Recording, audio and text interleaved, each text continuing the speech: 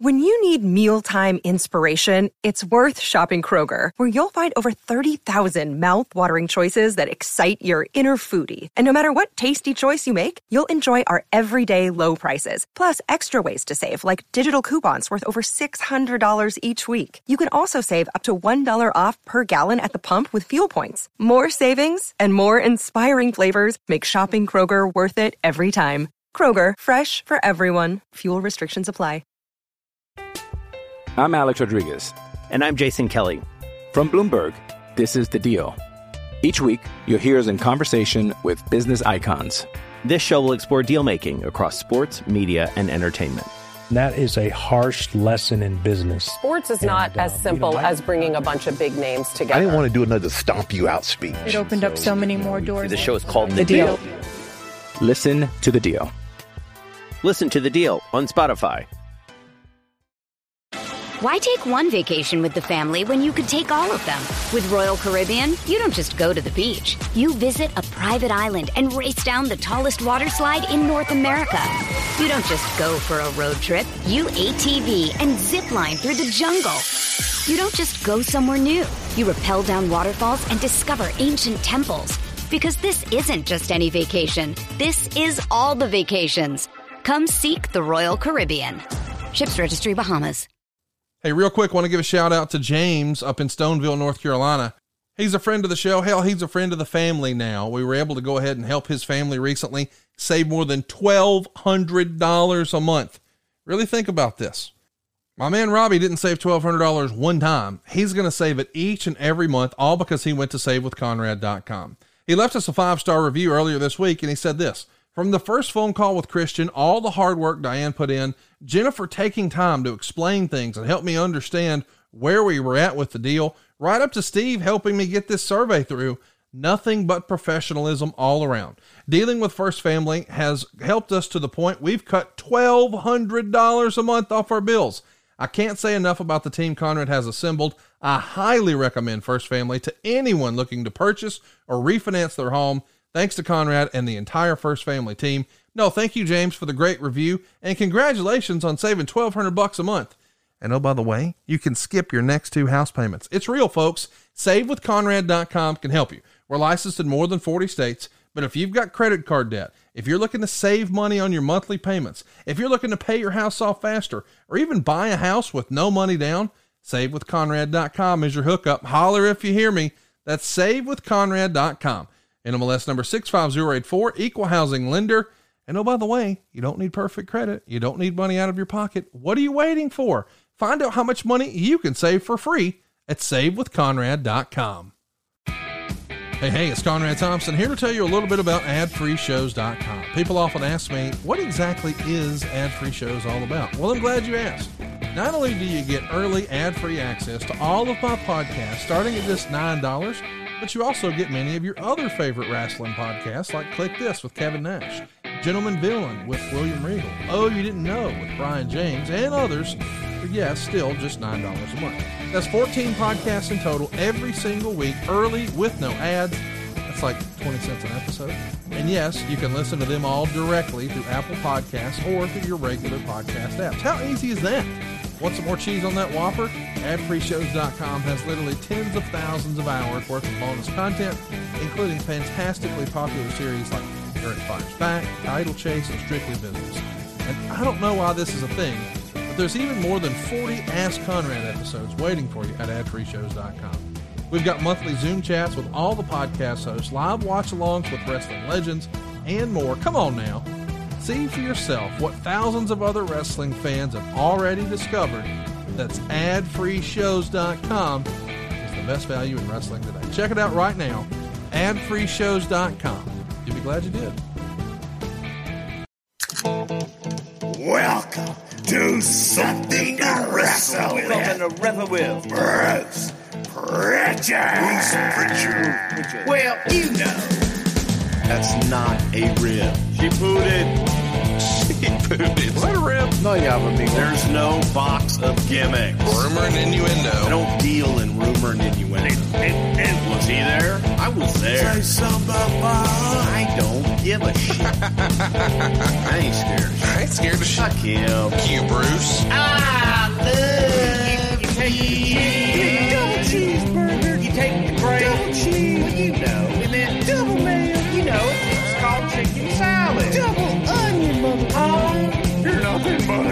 Sucking dog. They're on your Google machine. Goddamn, kid. God damn it. What the hell show you got there? I need more. Ooh, yeah. What say you? Pronouns, pal. And now, something to wrestle with. Con Bruce Prichard. The second most recognizable athlete in the entire world today. Conrad Thompson. What happened when? What would Vince say about that? Well, hey Vince, tell me, gosh, your arms look good tonight. Yeah. You're so big. Yeah. Let's go. Bullshit. Welcome to WrestleMania. World title now. Welcome to Something to Wrestle With. Something to wrestle with. Something to wrestle with.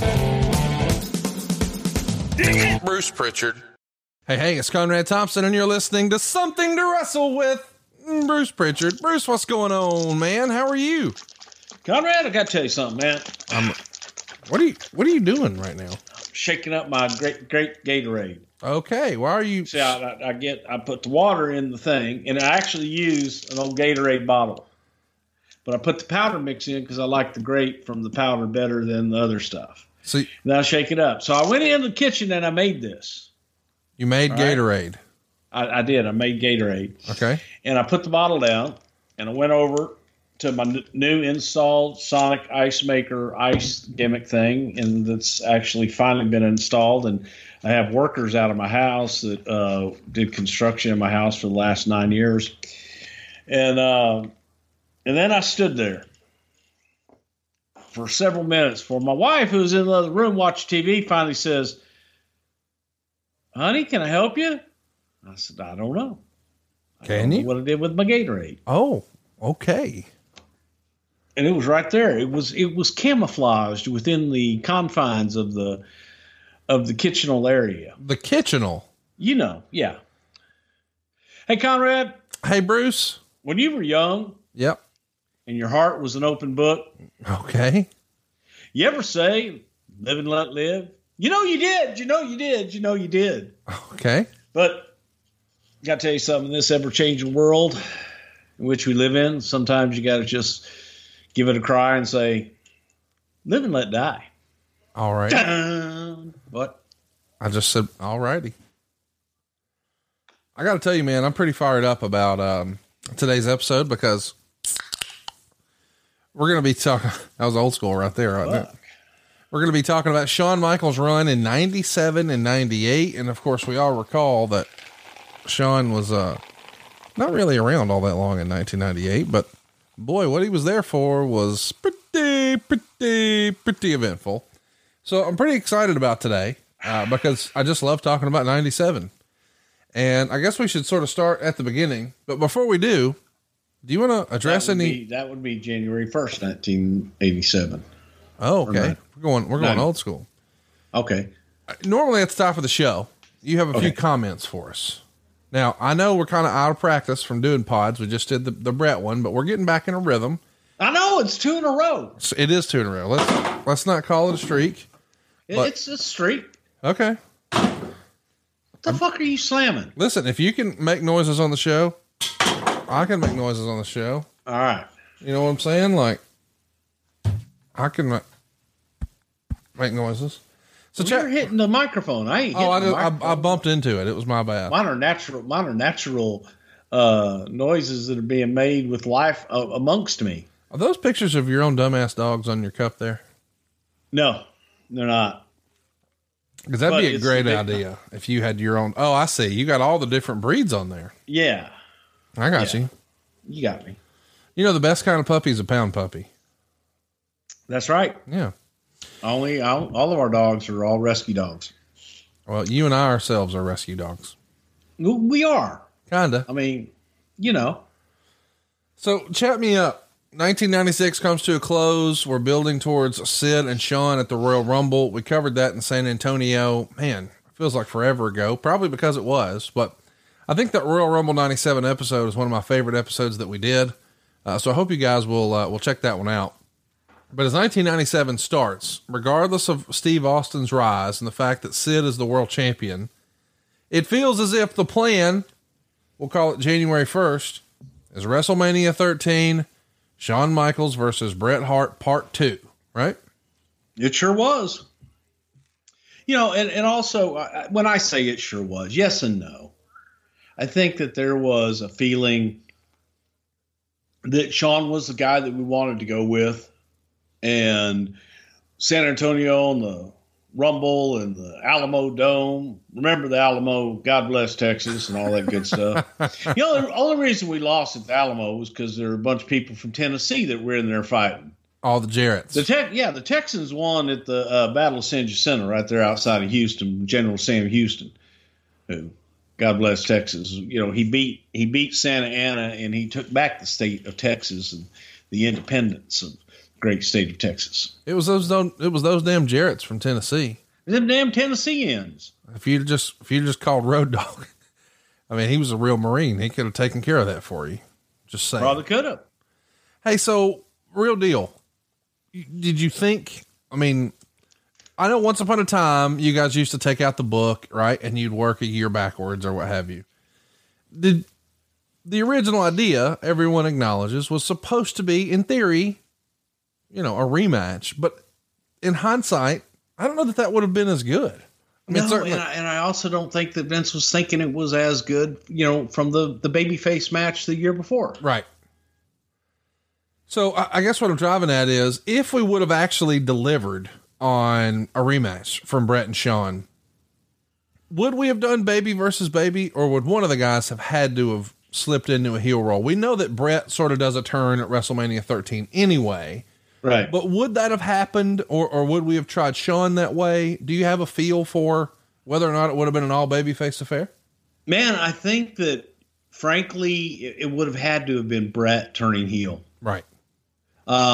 Bret was, in Bret's mind, I think that that's kind of how Bret saw it. I think Bret saw it as being the heel that was wronged, and let him bitch about losing the championship the year before to this guy that he despised in Shawn Michaels. Everything that Bret was about, you know, Shawn wasn't. So I think that it was, in many ways, what the Canadian turn was a few years later. Right. You know, maybe a year later. I think we would have gotten to then. And I think that would have been the only way to really sell that match. So as we move forward in that general direction, I do want to ask, because Shawn wrote in his book how sick he was at the Rumble and how winning the belt the second time wasn't nearly as big of a deal to him, even if it was part of a giant dome show in his hometown built around him. Is Shawn disillusioned with being the champ? I mean, I feel like sometimes in life, people sort of say, man, I'll be happy when I do this. If I could just accomplish that, I'll be happy. And they sort of move the goalposts, if you will, because once they get it, man, it just doesn't feel the way they hoped it would. Was there some part of Shawn, do you think, that maybe wanted validation, or felt like once I was the champ, things will be different? But then once he had the real responsibilities of doing all the PR and being the guy, maybe that wasn't as fun. Maybe he didn't feel as fulfilled. I think more than anything, it was a situation where, and you and I both talked about this and experienced it, and you kind of touched on it, where you have goals. Yes. And you look at that ultimate goal in your head that you're striving for. And when you achieve that ultimate goal, you realize, hey, I'm here. What's next? Yeah. And you had these visualizations of all these things that were going to happen, and they happen pretty quickly. And maybe it's not exactly how you felt it, or not exactly how you saw it, but you kind of, you get in that phase of what's next, man? Right. What are we going to do now? And there's a time of doubt. There's a time of self-reflection and looking at things like, all right, we had this plan going into WrestleMania. Well, Vader didn't work out. So, we switched to Sid. Well, Sid as good, I don't know, but man, we made the switch and we went ahead and did this, and I'm not really sure that I want to be in this with Sid and Cornette. I really didn't want to do it with Vader. God, do I really have anybody that's that big, that big monster to slay? And so, yeah, I mean, disillusion, I don't know. I think probably more confusion than anything. Maybe because he had put, and again, I've been guilty of this, where we think, man, if I can just accomplish X, I'll feel fulfilled and I'll be happy. And then you get it and it's like, hey, it's cool. And I'm glad I did it. But, and that but just sort of hangs around. I ask because I'm trying to get a vibe for, as a young performer to hear, especially after you've been through the leaner years of 93, 94, 95, and you're frustrated because you're not getting that top spot and you finally get it in 96 at a WrestleMania. I understand how winning it at WrestleMania after the journey of nearly 10 years in the WWE, I get that. But now to be in your hometown in a dome show at a time where, man, a couple of years ago, y'all were running really small venues. This is a big deal and a giant vote of confidence from the company to say, hey, I know we were running high school gyms not too long ago, but we're going to build around you and run a freaking dome in your town. And it just doesn't, it's not as special to Shawn. I'm sure that's frustrating for the office to hear or feel that Shawn feels that way, but I kind of get it from his perspective too, right? Yeah, I think more than anything, it was just that, is this all cracked up? What, is it what I wanted it to be? Right. Woo Wings, a virtual restaurant concept from the man himself, the Nature Boy Ric Flair. Enjoy the legendary flavors and world championship wings by ordering with your Uber Eats or Postmates app. Woo Wings is now open in Nashville, San Antonio, Jacksonville, Florida, as well as Huntsville and Tuscaloosa in Alabama, with many more locations coming soon. Try the only chicken wings worthy of carrying the name of the 16-time World Heavyweight Champion. Tell him, Nate. Wings! Legendary flavors! World Championship wings! Woo! Woo Wings! Yeah! Woo woo! Hey guys, are you looking for the perfect Father's Day gift idea? I was, and I found it at Paint Your Life. With Paint Your Life, you'll get a hand-painted portrait created to fit almost any budget, and it's a great gift idea for your mother, your father, or both.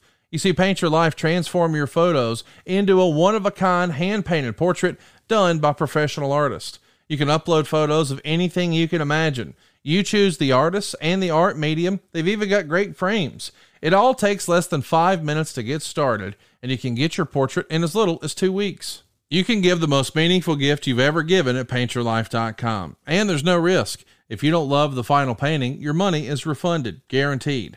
And right now, as a limited time offer, get 20% off your painting. That's right, 20% off and free shipping. To get this special offer, just text the word WRESTLE to 87204. That's WRESTLE to 87204. Text WRESTLE to 87204. Paint Your Life. Celebrate the moments that matter most. Message and data rates may apply. See paintyourlife.com/terms for details. Now, I do want to ask, because 1997 is going to be a troublesome year for Shawn, and we're going to talk about that.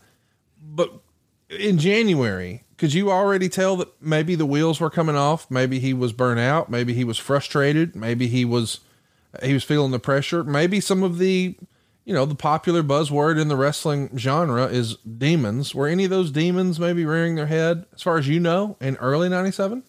Yeah, I think they were. Okay.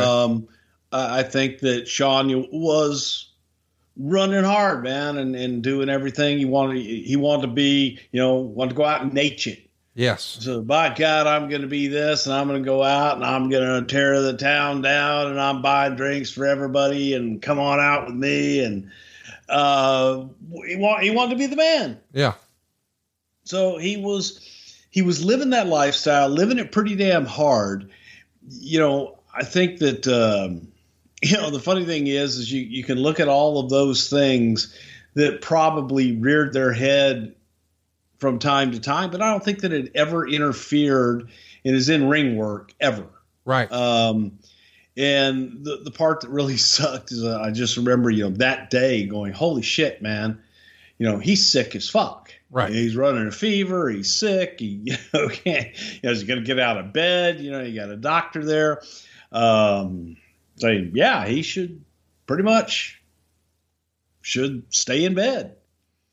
And, you shoot him up with B12 and get as many vitamins and stuff in him as you can. He broke his fever and got his antibiotics and starts feeling better. Right. Not great, because for a couple of days before that, he was just down and out and sick as could be. Did you think there was any chance that he was not going to make the match, or was that never in question? I mean, obviously he's sick and we know that in theory he shouldn't have been there, but did you just know, the wrestling business being what it was, this show being what it was for Shawn, as far as hometown dome show, win the belt back, no way he's missing this one, right? Yeah. I didn't think he would miss it for the world. I think we would have wheeled him in on a hospital bed and propped him up into the ring, rolled him in, and, had the referee stand there and bend down and get that super kick up, and somehow have Sid run into it. One way or another, by God, there's plenty of ways to skin that cat. Did you guys have, as a rule, I'm not asking specifically here, but as a rule, did you have like contingency plans? Like, okay, here's what we would like to see, but if that doesn't happen, here's another idea. Or do you just take it as it comes?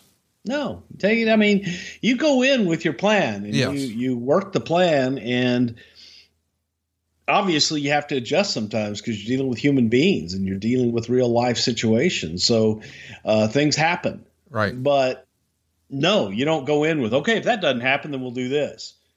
That's a waste of time. Got it. So let's talk about what happens the night after the Rumble, which is a classic show. I love covering it. I want you guys to go listen to it in the archives. I think you'll dig it. But the night after the Rumble is one of the classic moments where Bret Hart opens the show and starts to berate Vince McMahon at ringside. And I think this is one of the first times it's acknowledged, maybe not the first time, but one of the first times that it's acknowledged on TV that Vince is the owner of the World Wrestling Federation. And Bret goes on and on about how he's been screwed by everyone, including Shawn. So at this point, you guys already have in your mind's eye, Bret's going to be a crybaby of sorts, right? Bret's going to be the sore loser, or, I mean, cause he did get screwed at the Rumble, and I know we're trying to set up the Final Four match, but did you ever think we would get back to Bret as a babyface, or is this in your mind just a step in the direction of a heel Bret regardless? This was a step in the direction of a heel Bret. And by the way, I don't think that anyone ever said Vince was the owner of WWE. Right. I just think that the way that Bret addressed him was different than he had addressed him. That's fair. He addressed Vince and basically held Vince responsible, but no one ever said Vince McMahon's the owner of the WWE. But at the same time, if he's saying you're responsible, why would he be saying that to a random announcer? Right. Well, why not? You say that all the time back in the old days to whoever was holding the microphone. I see. Okay. So, it was Mr. TV announcer. So I tell you what, Mr. TV announcer, by God, you held whoever was in that position as the, I guess, for lack of a better term, the authority figure. Got it.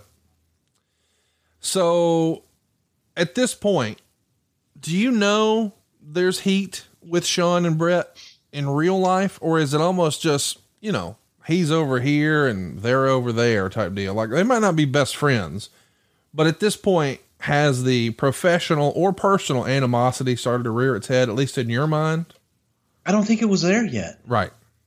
I don't think it was there. I think that they were still working their program, and they were trying to work the boys a little bit too. But I don't think that there was any real heat there at that point. They were just doing their own thing. I think they were working to, get to another place. I want to mention that it's promoted here that Shawn will be taking on Sid for the WWF title at Thursday, Raw Thursday. Of course, this is the era where the damn dog show, the Westminster Dog Show, is moving you guys. What'd you think about the branding? Thursday, Raw Thursday. We're just hitting you over the head with it, but I mean, hey, we remembered. Hey, what day was it on? I reckon it was Thursday. Raw Thursday. Thursday Raw Thursday. In the meantime, Sean is working triple threat matches on all the house shows, and it's with Brett and Sid. Do you remember hearing reports about those guys working together? I enjoyed Sid with Brett. I even enjoyed even more Sid and Sean. But a three-way, I hear some guys in the business say, man, they're just tough. Was it tough with these guys, or could Sean and Brett just do it with whoever? I think it was, they put it this way. I think that it would have been better Sean and Brett. I think Sid kind of muddied it up a little bit for them, looking at two guys, and particularly Brett, having that classic match and having the type of match that they feel that they could perform. Having Sid in there was a bit of a monkey wrench. Right. Or just a big monkey, in the match. But no, to have a triple threat, you need to, somewhere along the way, you got to isolate people and things of that nature. And you got a big, strong, nasty villain in Sid. That's hard to isolate.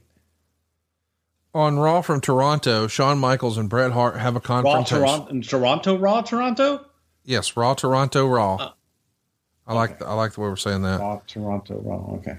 Did I say on Raw from Toronto, or did I Thursday? No, Raw? I said Toronto Raw Toronto. But you've Thursday Raw Thursday me. I don't even know what I'm saying now, but I'm gonna have trouble for the rest of the day. So thanks for tripping a hillbilly up. What do you say? I got a brand new record.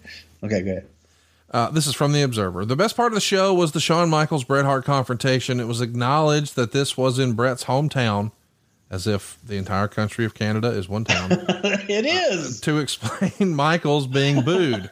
As Michaels came out, Ross said that he wasn't bald and he doesn't make promises he can't keep, apparently in reference to Hogan not wrestling Piper on the other station. And then Bret came out to the big face pop, of course, here in Canada. And Meltzer would say actually outshined Shawn in the segment. Just as it appeared they were going to come to blows, Austin jumps on Bret and they brawl while Michaels just stands there. So, a lot to unpack here, as I like to say. The shot at Hogan, is that a Vince call, or is this JR just doing what JR did on commentary a lot? Well, goddamn, Connie, you got those old fellers over there, and they're trying to compete there with us, and you got how many times have we seen Hogan and Piper? Fuck, it was main event in 1964. We're in 1997 now. Sassafras. So I think it was more JR just kind of taking his digs where he could every once in a while and getting that out there. What did you think of that? Taking what? shots. I never have been a big one to address the competition or address the other guys, because to me it only gives them credibility and it gives them credence, man. Forget about them. Why talk? Oh, hey, Piper and Hogan are on another channel. Let me go check that out. I remember I was around in 1964 when that happened. Right. But, when you look at it, it was literally 10 years before that those two guys were headlining. Yeah. That those two guys were the two biggest names in the business. This episode is brought to you by CarShield, who makes it easy and affordable to protect my car from expensive repairs. And that's just for starters. CarShield is the #1 auto protection company in the U.S. and offers protection plans for around $100 a month. The plans cover more parts than ever before, whether your car has 5,000 miles or 150,000 miles. Let me tell you how simple it is to get your car fixed. When you need a repair, you choose the mechanic, and CarShield's administrators handle the rest. That's it. You don't have to deal with the paperwork or headaches. You're taken care of. Same goes if your car breaks down and you're stuck on the side of the road. Plans through CarShield also include coast-to-coast roadside assistance. CarShield administrators are there for you with rental car options and trip reimbursement at no extra cost too. Get coverage today and you'll lock in your price now and it will never go up. That means as long as you own your car, no matter how old it is, you're protected from the rising cost of parts and repairs for your vehicle. CarShield helps protect my wallet from expensive car repairs, and they'll do the same for you. Go to carshield.com/podcast to start your plan and lock in your pricing forever. That's carshield.com/podcast. A deductible may apply. I'm Alex Rodriguez. And I'm Jason Kelly. From Bloomberg, this is The Deal. Each week, you'll hear us in conversation with business icons. This show will explore deal-making across sports, media, and entertainment. That is a harsh lesson in business. Sports is not as simple as bringing a bunch of big names together. I didn't want to do another stomp you out speech. It opened up so many more doors. The show is called The Deal. Listen to The Deal. Listen to The Deal on Spotify. So the other piece of business here is it looks like we're headed towards Brett and Sean, but then here comes Austin, and then Sean just sort of stands there. Is Sean happy with that positioning, or at this point, was there anything that was going to, I guess what I'm trying to get to is how frustrated was Sean, because it almost feels like it starts with him and Brett, but then he just becomes kind of like a backdrop. Didn't like it. Yeah. Sean did not like it at all. And I think that Sean, did feel that he was standing there with his unit in his hand, and the reasoning behind it, I think the idea behind it was one of, Sean's got no beef right at that point with Austin. So why get involved, and why, as a champion, plus I'm out here in Canada, they're booing me. So they don't like me anyway. But again, I think you need to play to your larger audience, and that's the global television audience. While you're in that one market that night, we had it recently where we were in Canada, and Canada, man, they're very patriotic. That's one thing I got to tell you, Conrad, I do just admire about Canada. They love their country. They love their countrymen. They have a respect for their history. And I think that's cool as shit. Yeah. I know we don't talk about current stuff, but man, that crowd you guys had in Toronto a few weeks ago was badass. Yeah. So, here the champ is just sort of standing here as Brett and Austin mix it up. And now on an upcoming house show, all the booking sheets for Buffalo, Cleveland, and Detroit list Sid and Bret Hart against Steve Austin and Shawn Michaels. Now, we often talk about in wrestling, especially in this era, shades of gray. And later this year, Vince is going to go on TV on Monday Night Raw and say something like, we're not going to continue to insult your intelligence, where it's good guys versus bad guys. But in this era, Bret Hart, while he might be a little whiny, we're not yet fully on I Hate America. We're just, hey, Bret's been screwed by everybody. And it shows he's teaming with Sid, who just most recently attacked an elderly with a camera, to take on Steve Austin, who's very much a bad guy, who just keeps attacking people and beating them up with chairs, and Shawn Michaels, who I guess is the babyface. I mean, he's our babyface champion, our hometown hero. It feels as if this should have been Sid and Austin against Bret and Shawn, but that's not what it reads. It says Sid and Bret against Austin and Shawn.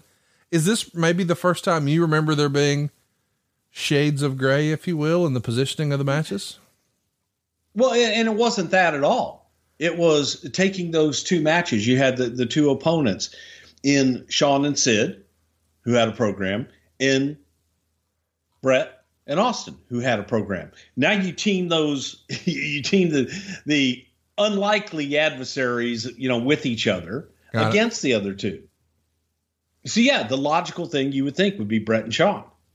But how's Bret gonna coexist with Sid, and how is Shawn gonna coexist with Austin? Right. Now they've got their enemy on the other side. They don't necessarily have an issue with each other, and that was the selling point of that match. Was how are these guys how are the partners going to coexist, and what's going to explode in the match itself? So you kind of have like a story within a story here. Yes.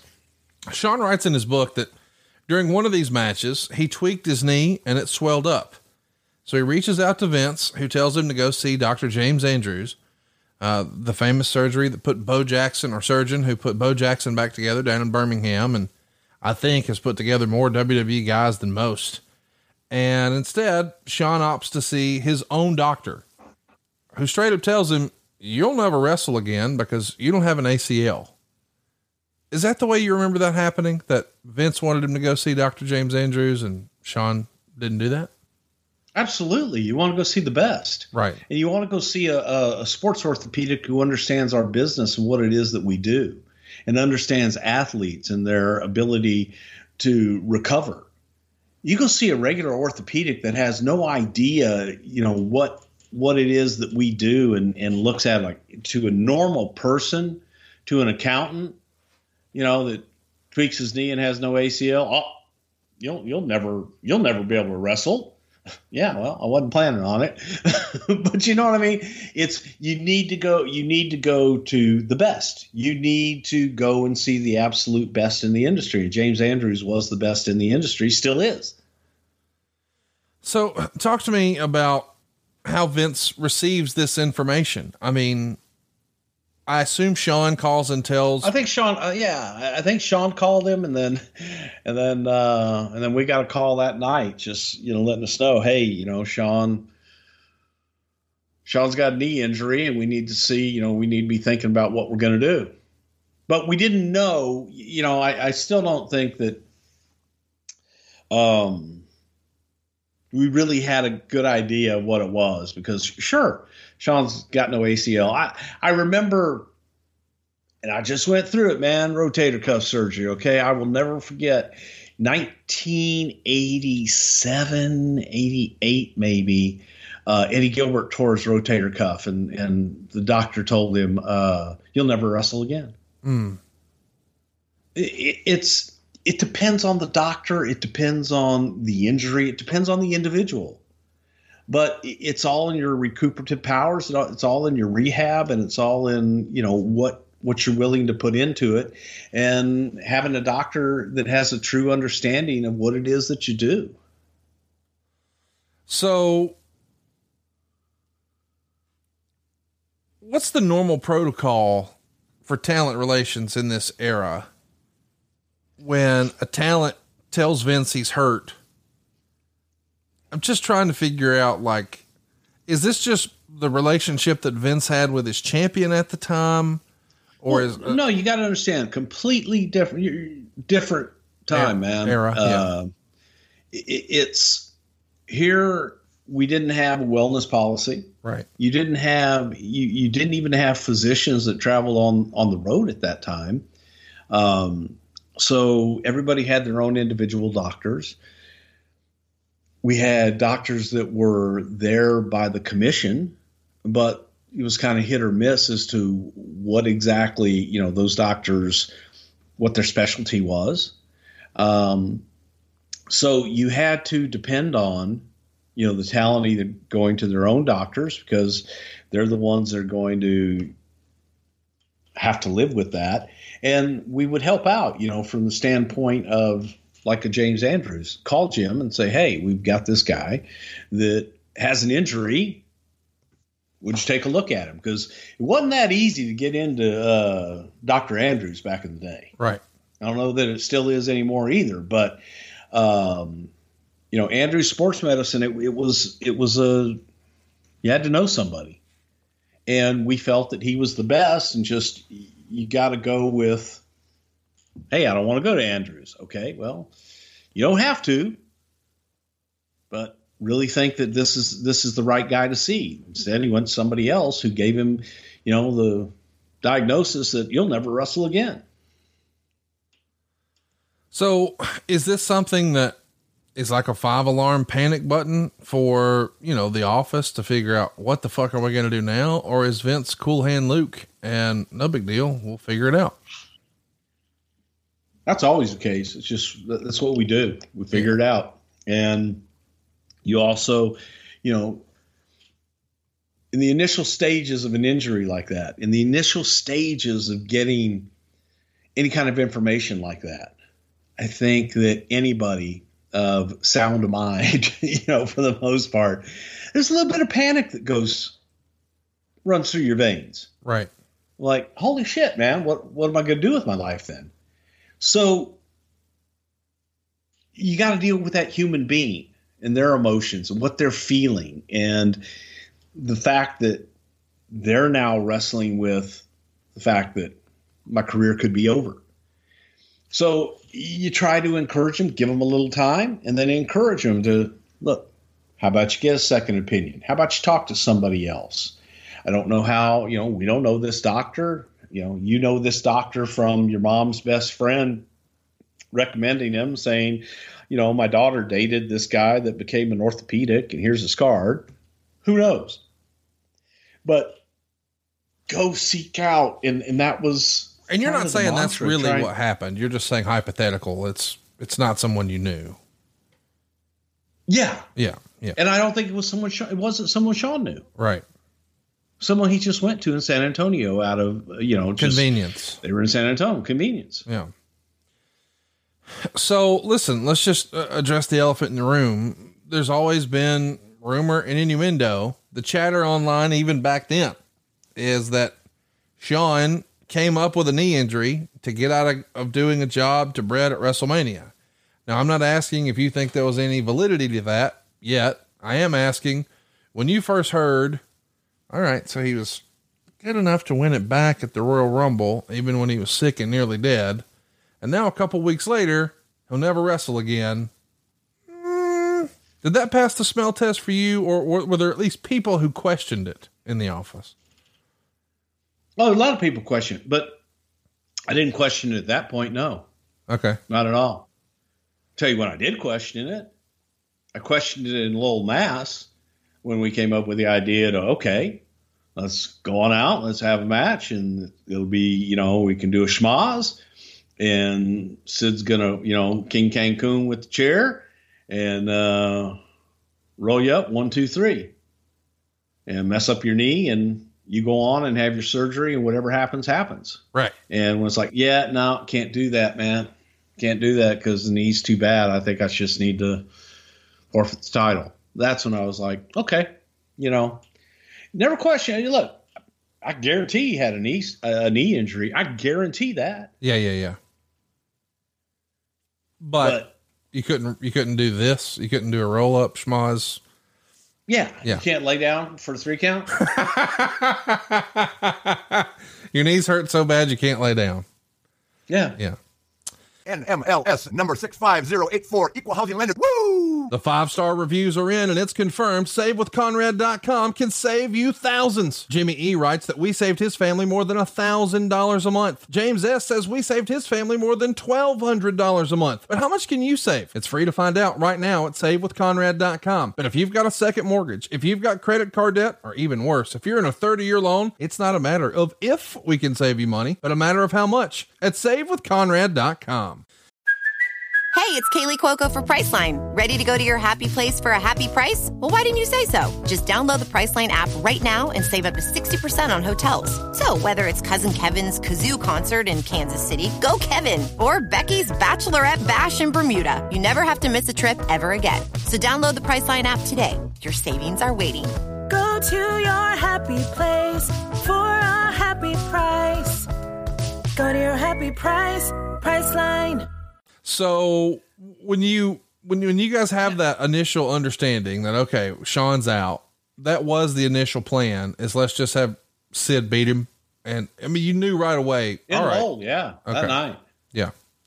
On TV, and I got to share this with you. This is kind of cute in so many ways because I've known Jose Lothario since I was a kid. Right. And, now Jose is working with us, and Jose is just so respectful. And so I think Jose was looking at it too, like, hey man, I got a nice gig going here.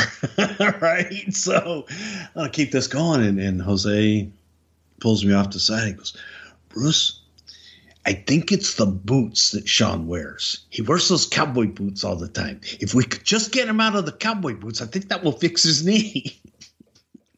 And I'm looking at Jose like, man, yeah, Jose, I don't know, man. I don't think that's it. I think, but hey, you know what?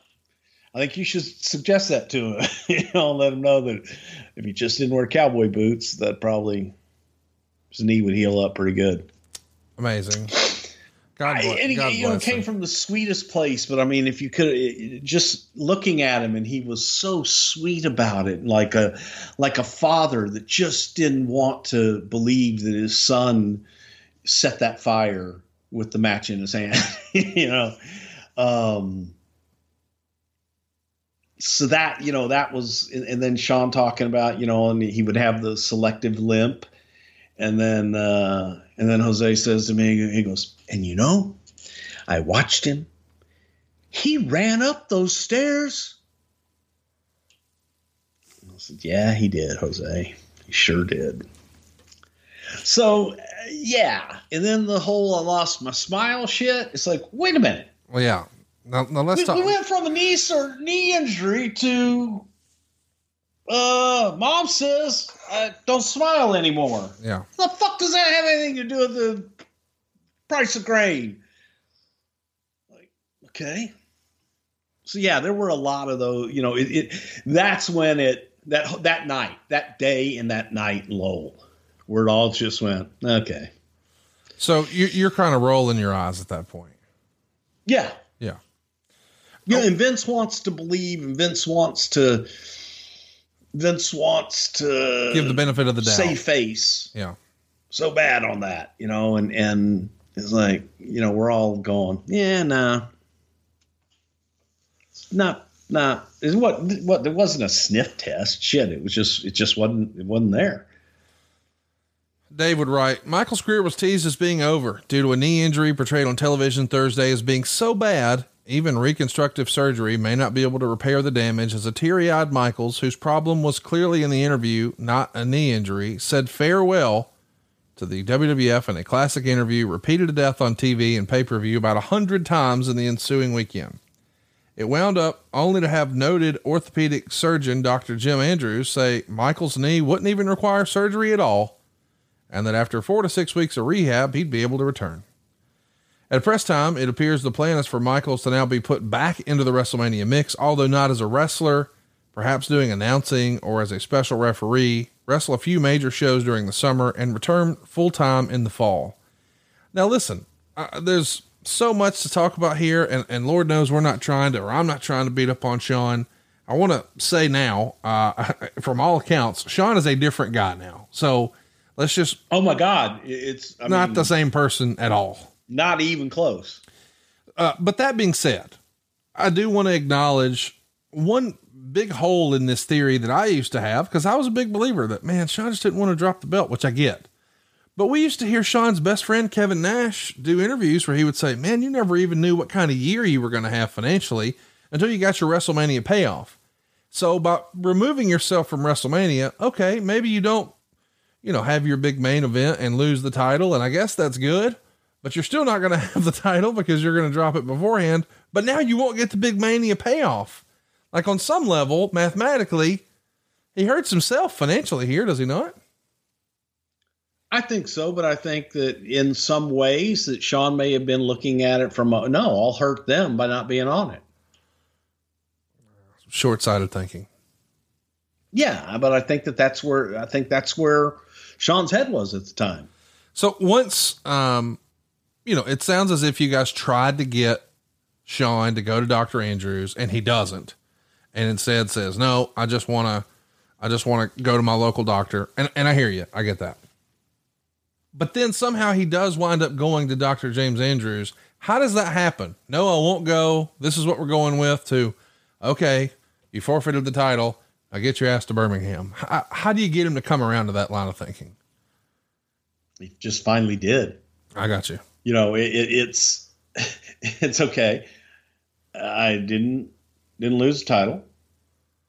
I forfeited it, but God, what a miracle! By God, if I could be healed and come back and holy cow, and overcome again. And I think that was, I'm trying to put thoughts and trying to figure out what people were thinking. And that is what I think that, could have been a thought going through his head, that, okay, now, but of course I'm going to go to the best in the world now when what's really wrong and come back. So I can't imagine how stressful this must have been, because it's not even a Monday Raw. It's a Thursday Raw.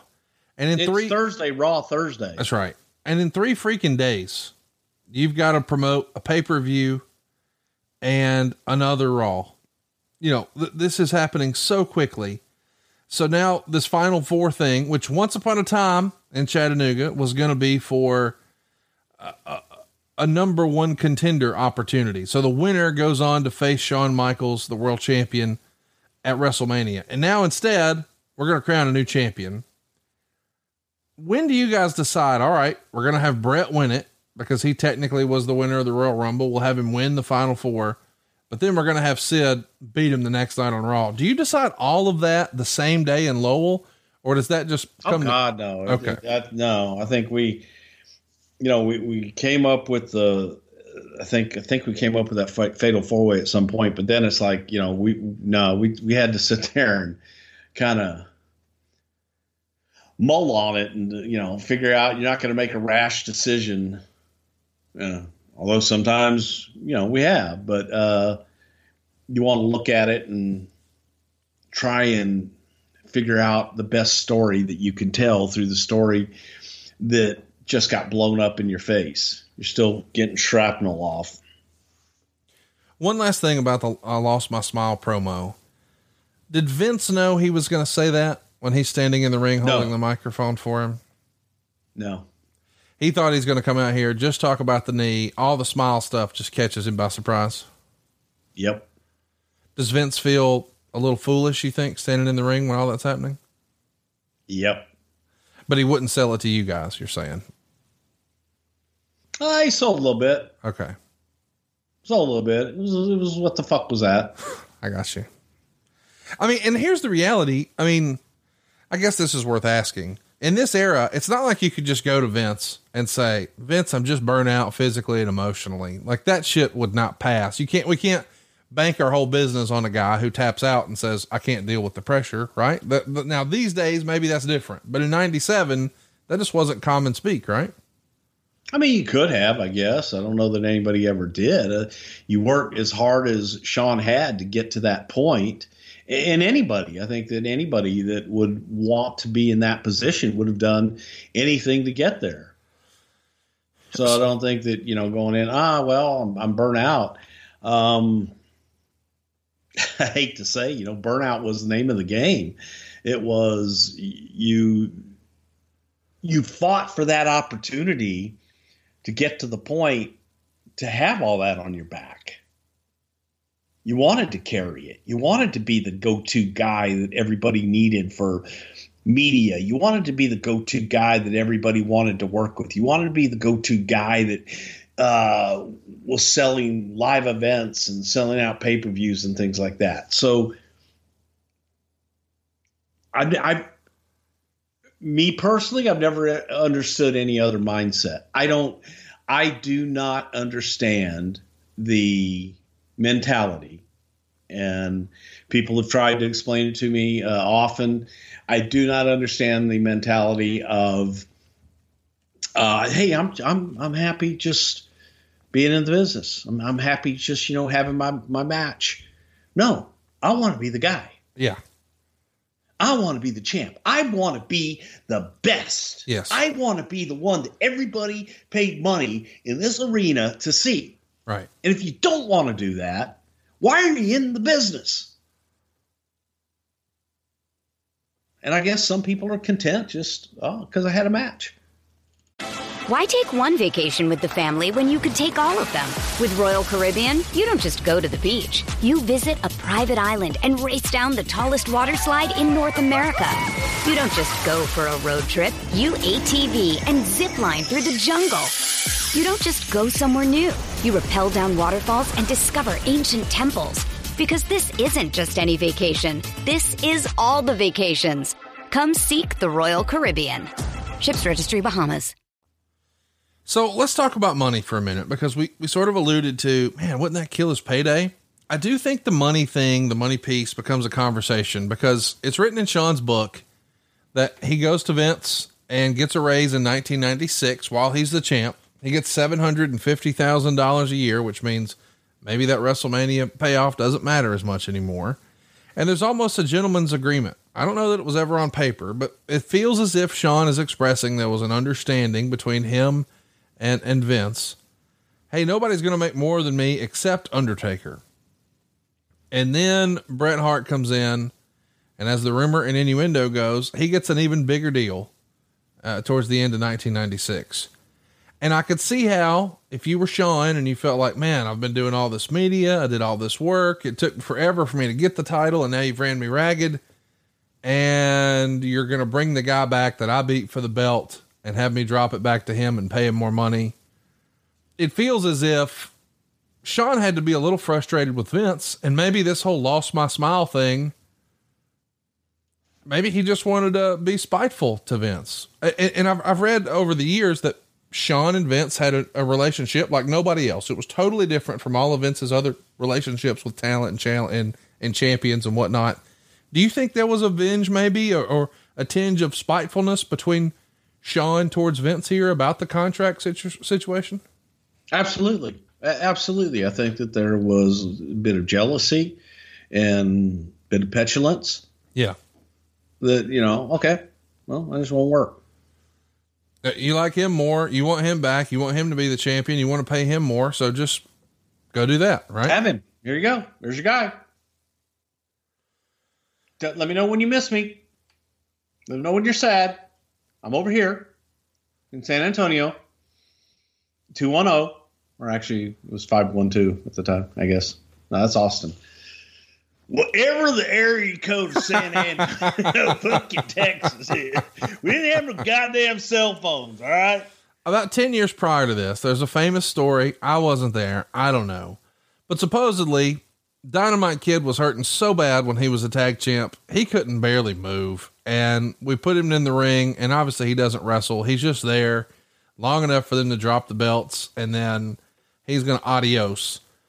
But for a long time, there was this understanding, at least in the WWF, but I imagine in all of wrestling, that it's the, for lack of a better word, we all heard this phrase a lot towards the end of the year, the time-honored tradition that you lose the belt in the ring. You win them and lose them in the ring. And this is one of the first times that we see Vince let this happen multiple times. Shawn forfeited the belt after the whole Marine thing for the Intercontinental title. Now he's doing it again for the world title. Is a part of Vince, or maybe people in the office, like, hey, Vince, fool me once, fool me twice. Yeah, but the Marine thing, that wasn't Shawn's call. Right. That wasn't something that he had any control over whatsoever. That's apples and pomegranates. So, this one though, yeah, this one was not cool. So there's rumor and innuendo out there, and I think this was talked about in some shoot interviews and conversations that Scott Hall had before his untimely passing, that Shawn reaches out to Scott Hall to see if maybe there's a spot open for him on the other channel. Did you guys ever hear about Shawn reaching out? I mean, it certainly feels as if he was comfortable stirring it up. There was a famous photo that was posted in the magazines and online of Shawn wearing the Outsider shirt. So he's wearing a photograph of Scott Hall and Kevin Nash wearing NWO shirts on his shirt, which is a WCW piece of merch at the time. And all of this, including Shawn's entrance at WrestleMania, which we'll talk about in a little while, it feels as if he's just needling, like, I can do what I want and I can go there if I want. And I just want people talking about me. Was that something that Vince was cool with and understood? Oh, he's just trying to work the marks. Or is this just, does Vince take it as a personal slap in the face? No, Vince wasn't cool with it at all. And I think it was Shawn's way of either getting released or, just getting a reaction. Do you remember him asking for a release? Did he ask for a release to the best of your recollection? I think that maybe at one point, I think Shawn did. I think Shawn, did go in and say that, I want to be down there with all my friends. You're saying around the knee injury time here, before the pull apart with the hair and all that. I couldn't tell you the dates. Yeah. Wouldn't know the proper time frame, but I know that he did one time say, hey, all my friends are down there. I want to be down there with my friends. Yeah. So the Raw after Final Four, Dr. James Andrews goes on TV and says Shawn won't have to retire and needs to rehab for 4 to 6 weeks. It's a miracle. But if that doesn't work, surgery is a possibility. I mean, if you guys know this, why would you air it? Like, to give Shawn Michaels fans hope? It does feel like, in hindsight, maybe don't air that, and then one day he just pops up as a surprise. But that's not the choice you make. Instead, James Andrews is on TV saying, hey, remember that shit we said last week? Well, that's all bullshit. See y'all in 6 weeks. Yeah. Why air it though, Bruce? Why not just keep that a secret? I don't fucking know. Because you kind of bury your babyface champion in the process, right? Like, oh, so what he said a week ago, 4 days ago, is not credible. Well, it wasn't. Okay. How about that? Well, it's speculated in the call honesty. It's speculated in the Observer that Shawn took note of how Bret Hart had taken some time off and got a bigger contract and a better spot when he came back. And maybe Shawn thought he could pull the same thing off. Did you ever think that was part of the strategy, that, oh, maybe he's just trying to see if absence makes the heart grow fonder and maybe he can get some more leverage that way? Yes. Yeah. Yeah. I'm going to go over here. I'm going to, go home, and you're all going to miss me. Now, you're going to need me, and you're going to want me to come back. I know once upon a time, some of the guys who were on the card, but maybe not working in the main events, they would often give a lot of credit to whoever was in the main event and, thank them for the house or whatever. But it feels as if Shawn has to have some sort of heat with the locker room at this point. Maybe he didn't have any sort of quote unquote click issues before, but maybe he does have some heat now that he's lost his smile and he's going home. Do you remember that being an issue with other talent? Yes. I think that there was a great deal of skepticism, a great deal of just anger, and it was like, what the hell are we doing here? The inmates running the asylum again, and just a feeling of we're here working and Shawn gets to do whatever he wants. So there was definitely a feeling of betrayal, and guys were not happy. Guys specifically, meaning Bret Hart, others? Bret definitely wasn't happy. I don't think Taker was happy. I don't think Bret was happy. You can go on down the list. So at WrestleMania 13, Shawn Michaels does come out for commentary for the main event. He's got the big entrance. He does the NWO like Wolfpack sign, and he even holds his jacket open to throw it up. The next day on Nitro, Kevin Nash comes out and gets right in the camera, throws the sign up and says, right back at you, HBK. This has to just annoy Vince McMahon to no end, does it not? Not as much as it annoyed Bret. Yeah.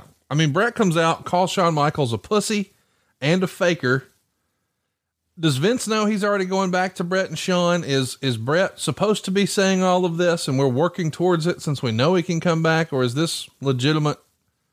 No, this was legitimate. This is kind of where they're like, hey, let's get personal with it and all this stuff. And this kind of where it started. So, to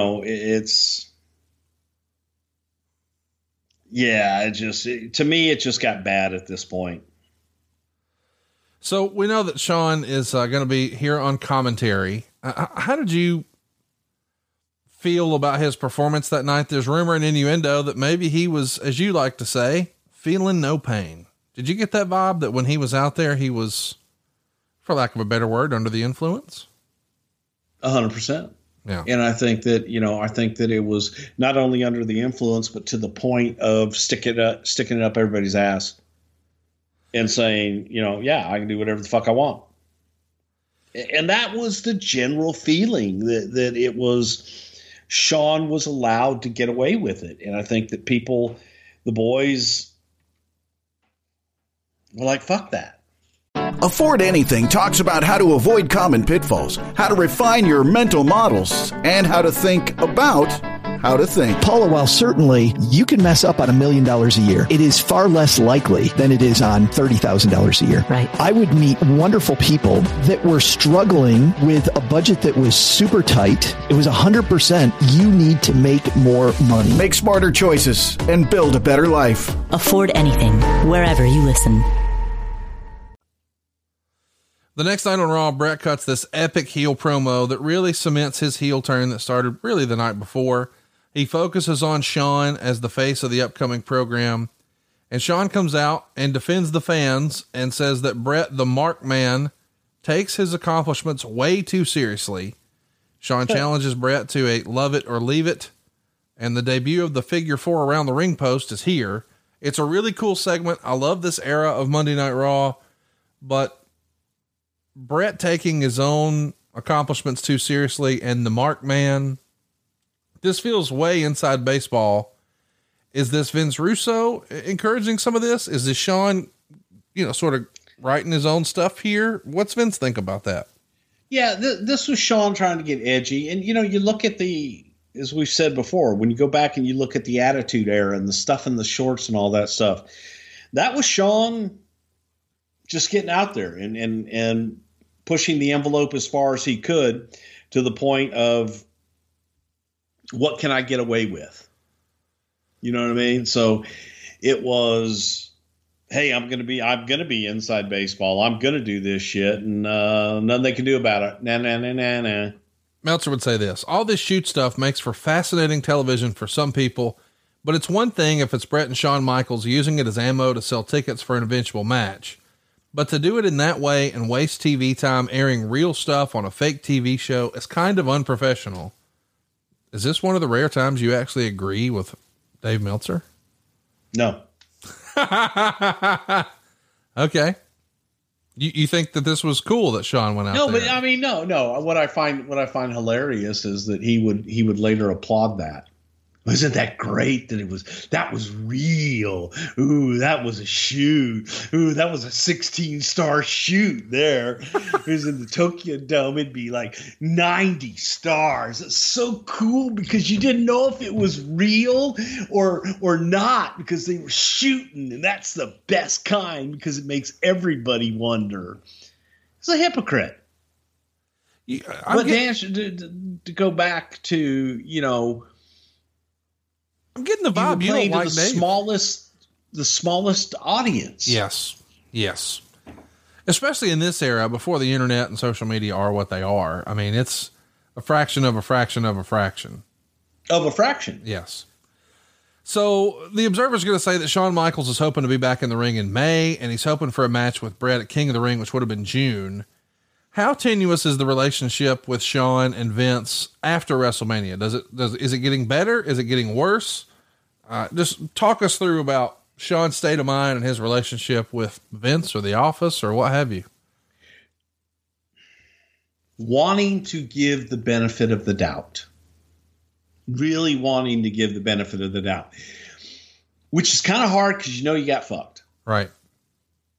And it's just, but it's like, okay, you cheated on me, but I'm going to bring you home and we're going to rebuild this relationship. And that was the feeling, that was the overall just sense of what was going on. I think that, Vince was like, okay, you screwed up, Shawn. Let's make this thing right. Let's go make some money together.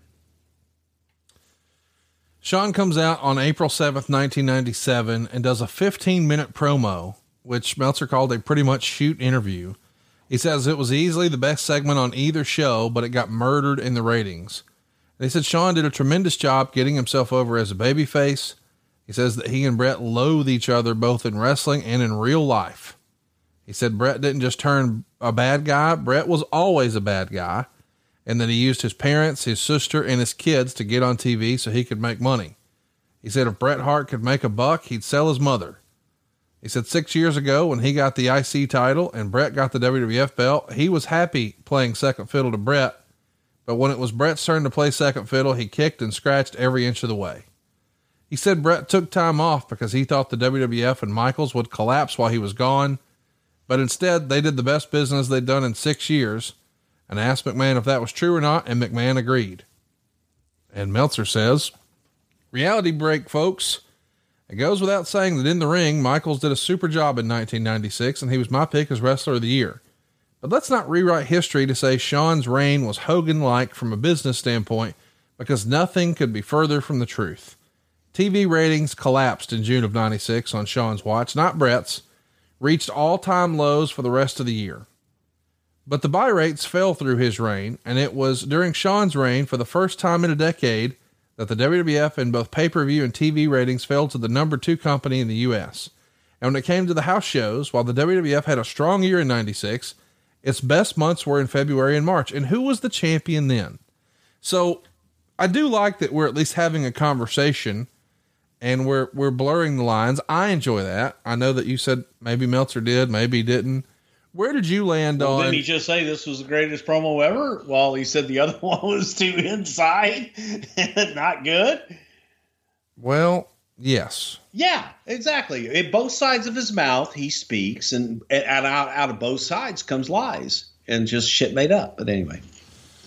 Shawn would go on to say, Michael said that Brett used a rival organization to stab the WWF, who made him in the back into upping the money he could get. He then said that Brett couldn't separate wrestling from real life, that he's obsessed with the limelight and the title, and that it used to bother him when fans cheered Brett, but now he realizes fans can cheer who they want. He said all the superheroes and role models couldn't live up to it, and he isn't claiming to be a role model. He's only claiming that if you pay to see him wrestle, he'll work harder to give you a good show and harder than anyone else. Ton of inside baseball, but acknowledging where business was and all that in a promo. Do you think that belongs on television? Just your opinion? No, I don't. I really don't. I don't think that Tom Brady's going to get on and cut a promo about how NBC many more viewers there are when he throws a football. Correct. Tiger Woods isn't going to get on and talk about when he swings a golf club, how many more people tune in. Right. I don't think that the general public cares about that. We got obsessed with oh, hey, bro, it's a shoot. You know, bro, you got to tell them. I don't think that anyone that watches television and has a favorite television show that you watch every week. Right. I don't think that anybody can tell you what their numbers are, for the most part, what their ratings are each and every week. The only time the ratings come into play to the average viewer is when their favorite television show gets canceled. And they wonder what happened. Right. Well, hey, there weren't enough people that watched it. Yeah. And I think that there are times that the Monday Night Wars made people obsessed with the ratings and who won and what have you, and it became a part of a storyline. But it is a storyline that I don't think that the general public, that the general fan, the casual fan, even the non-casual fan really cares about. That they're not waiting on Tuesday afternoon to wonder, oh my God, what did Raw do last night in the ratings? How many people watched Raw? Did more people watch when Shawn was talking about Brett or when Brett was talking about Shawn? Right. Did it spike? Nobody cares. Did you enjoy it? Did you feel some emotion and some passion in that promo? Did you care? If you did, great. It was a great promo. If you didn't, okay, maybe it wasn't so good. Maybe it should have been shorter. So I think that, the inside business of our business, our shows should be story driven and talent driven, not business driven. You know what I mean? I do. I know what you mean. At In Your House, Revenge of the Taker, Shawn is all over the show, fighting off the New Heart Foundation, Brett, Owen, Davey, and now Brian Pillman added to the mix. Now, of course, Brett's knee is going to be a real situation. So with Brett on the shelf, it looks like we're going to pivot to Austin and Michaels forming an unlikely tag team to take on Owen and Davey over the summer while Bret is trying to heal up. And there's talk that if Bret is healthy enough to wrestle at King of the Ring, it'll be Bret versus Shawn. Did you think, not too long after WrestleMania, we'll call it April, did you think you were really going to get Bret and Shawn at King of the Ring, or were you suspect of that all along? I don't know if I want to say I was suspect of it. I just didn't know if, I don't know if it was the right time to do it. Right. You didn't get Mania, so why do it at King of the Ring? Hold off till SummerSlam. I agree. Hold off to Survivor Series. Let's make them wait even longer for it. Let's build it even more. Get them both healthy and keep them away. Around this time, we'll call it May of 97, there's talk in the WCW locker room that gets reported in the Observer where they're saying they had heard Shawn would never put Bret over clean. Now, of course, we know where that comes from. It comes from Hall and Nash, or maybe Waltman, probably Hall and Nash. But when that makes the Observer, had you guys heard that? Or did you think that was okay? So you thought at that point it could just be Meltzer bullshit? Yes. Okay. So May 12th, 1997, boy, this is a big show. It's a pivotal moment in this Bret and Shawn saga. The Hart Foundation, which now includes Jim Neidhart, closed the show on Raw. They're all cutting a promo on Shawn Michaels. It goes super long though, and Bret misses his time cue, as Bret claims, and the show goes off the air before they have the planned finish, which was Bret in the ring in a wheelchair. Cause again, he's got a knee injury, but Shawn was supposed to hit the super kick. And of course it doesn't happen on the air. So the show goes off the air with Bret just running down Shawn, and Shawn never gives Bret his comeuppance. And I think you're at ringside when this happens. What do you remember in that moment where, you know, we're live and we're about to go off the air and Bret's just going on and on and on? No, I wasn't at ringside. I was at Gorilla, and I was livid. Absolutely livid. Because Bret knew his cue. There were people down there giving him the cue. There were people telling him to go. Shawn was telling them to go. We didn't shoot him so that we could tell Shawn, tell him to go. We're not shooting you. So, yeah, it was bad. And, yeah, it was the shits, man. It was the shits. And in that one, I feel that Bret was just like, you know, yeah, I'm gonna wait. And here's the thing, man. If Bret Hart and Shawn Michaels, both, without question, the two guys that I could absolutely count on every single time to nail their time to the second. Bret Hart was a guy that I knew would hit his cue at the exact perfect time whenever he was put in that position. Bret didn't fuck up like that. He just didn't. Bret was that good. Bret and Shawn, to me, were the absolute best at that. So it was something else. It was something else, because I know he's getting the cues. Let's talk about how Shawn received this, because it's been said over the years. Shawn was pissed. Goddamn, Shawn was pissed. And of course he's pissed, because the footage does wind up being shown, but it's shown on Shotgun and Superstars. It's not shown on Raw. It's not shown on the big show. I'm sure Shawn's furious. Take us backstage after you guys are off the air. Fans are filing out of the crowd, or maybe you're running a dark match. But Bret, Shawn, Vince, yourself, there has to be some interaction on the other side of that curtain. What's it look like? No, Shawn just came back and was pissed, and, you know, saying, you know, he had the cue. He never got up. He never got up. You know, he goes, I about kicked him out of the chair. And He goes, I'm trying to be a professional. Now it's Sean. I'm trying to be a professional here.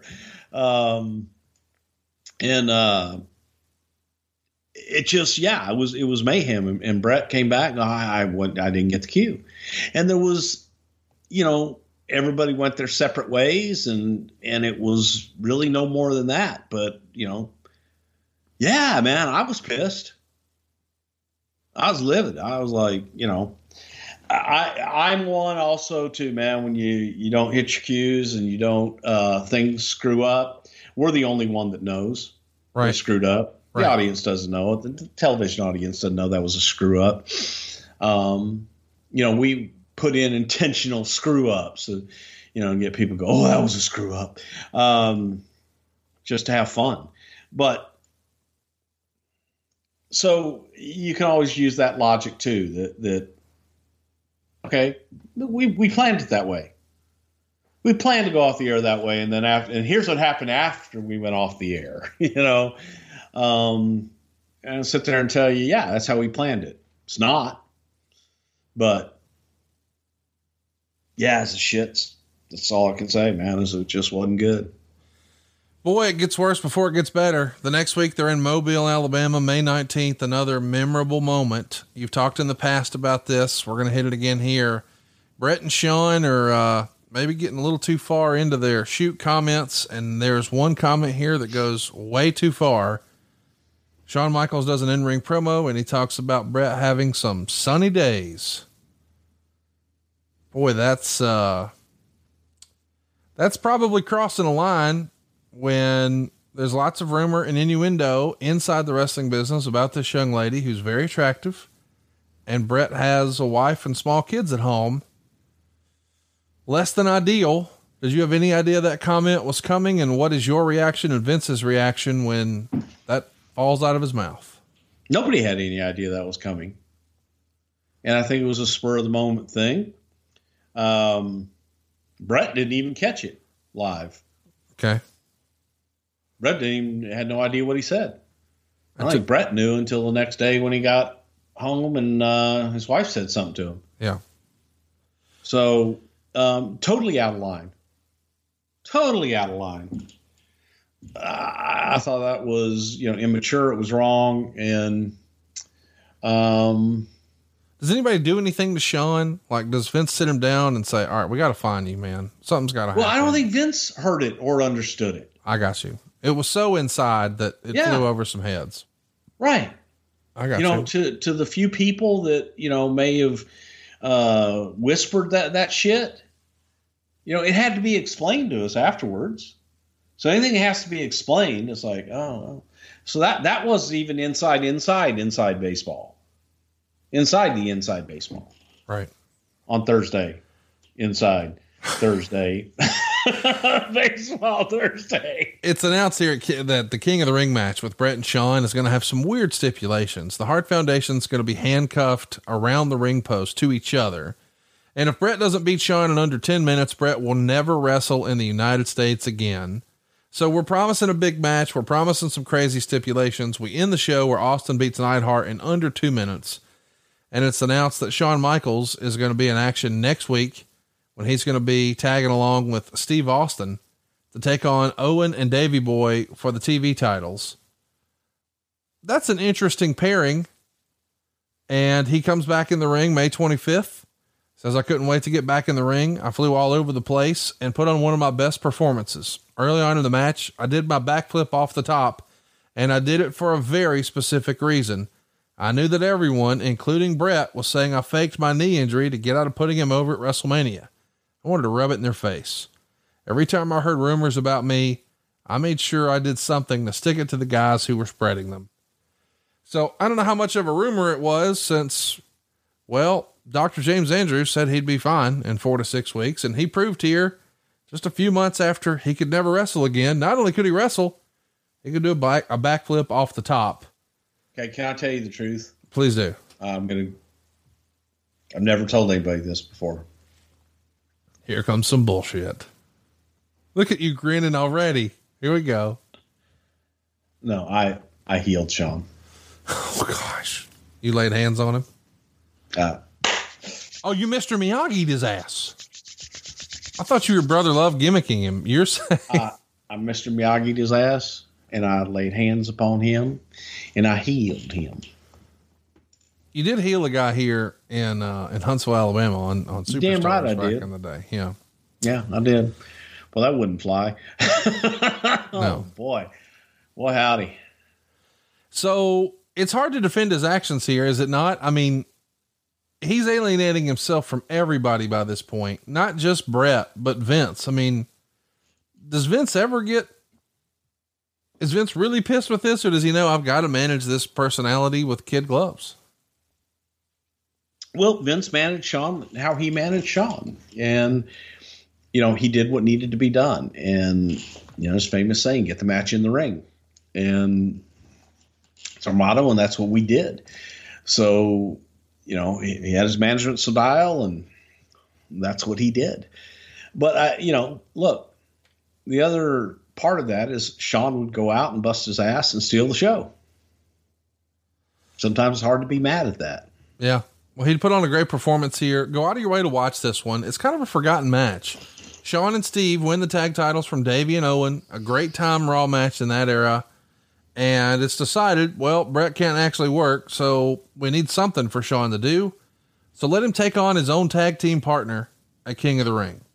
And they have an interesting dynamic as tag team partners because they both hate the Hart Foundation, but they don't really like each other and they don't really trust each other.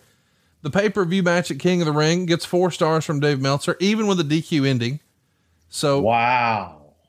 Clearly we've got a very talented young man here who maybe has some personal issues and maybe has some emotional issues, but it's supposed to be worth it until what happens next.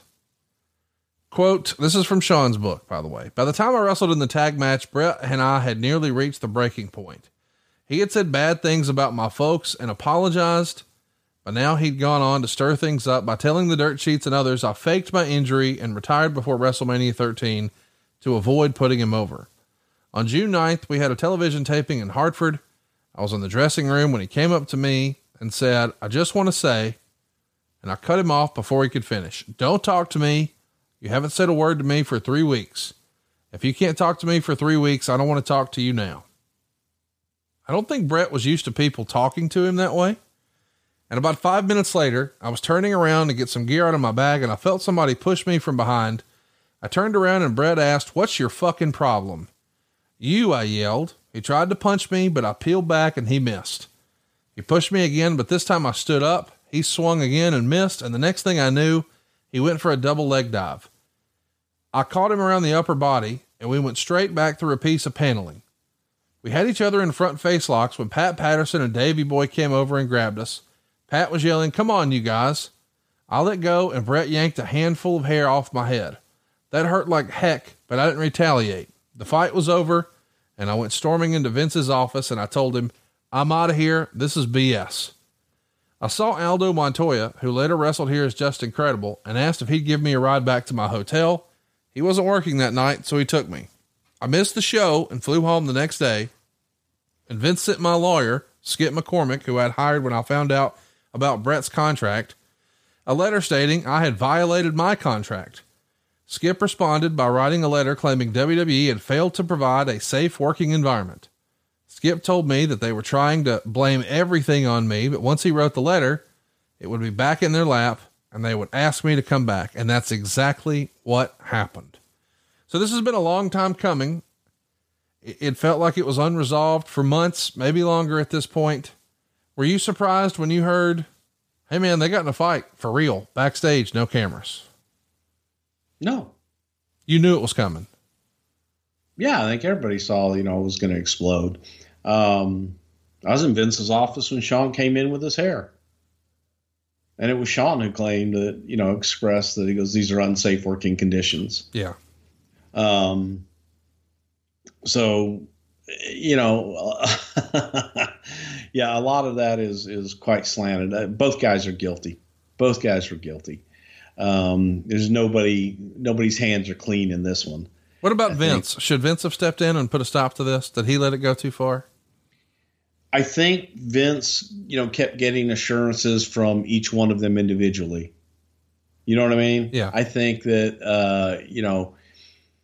and I don't even know if pulling them together and, and have that come to Jesus meeting would have helped or not. Who knows? I think that it was probably too far gone because it was every time that, hey man, listen, Conrad, I'm just going to talk about that one night, Nuevo Laredo. Okay.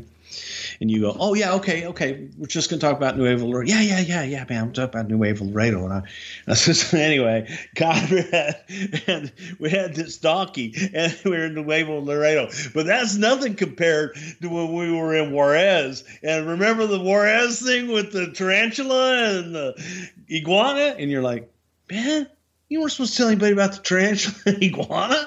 We didn't agree on that. It kept going too far. It was one-upmanship. And I think both guys were guilty of that. And I think that, in later years, I think both admit that and have come to terms that they both realize their part in this whole thing. The fight, I wasn't there, man. I didn't see it. Pat was.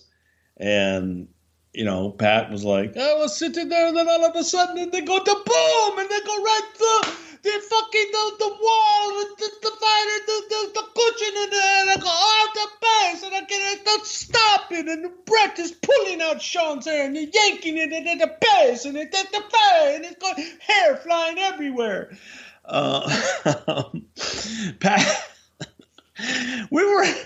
I gotta tell you, I was more worried about Pat having a heart attack than anything else. I didn't care about Brett and Sean getting hurt. I was worried about fucking Pat having a heart attack. It was a lot of excitement for him. His two favorite guys.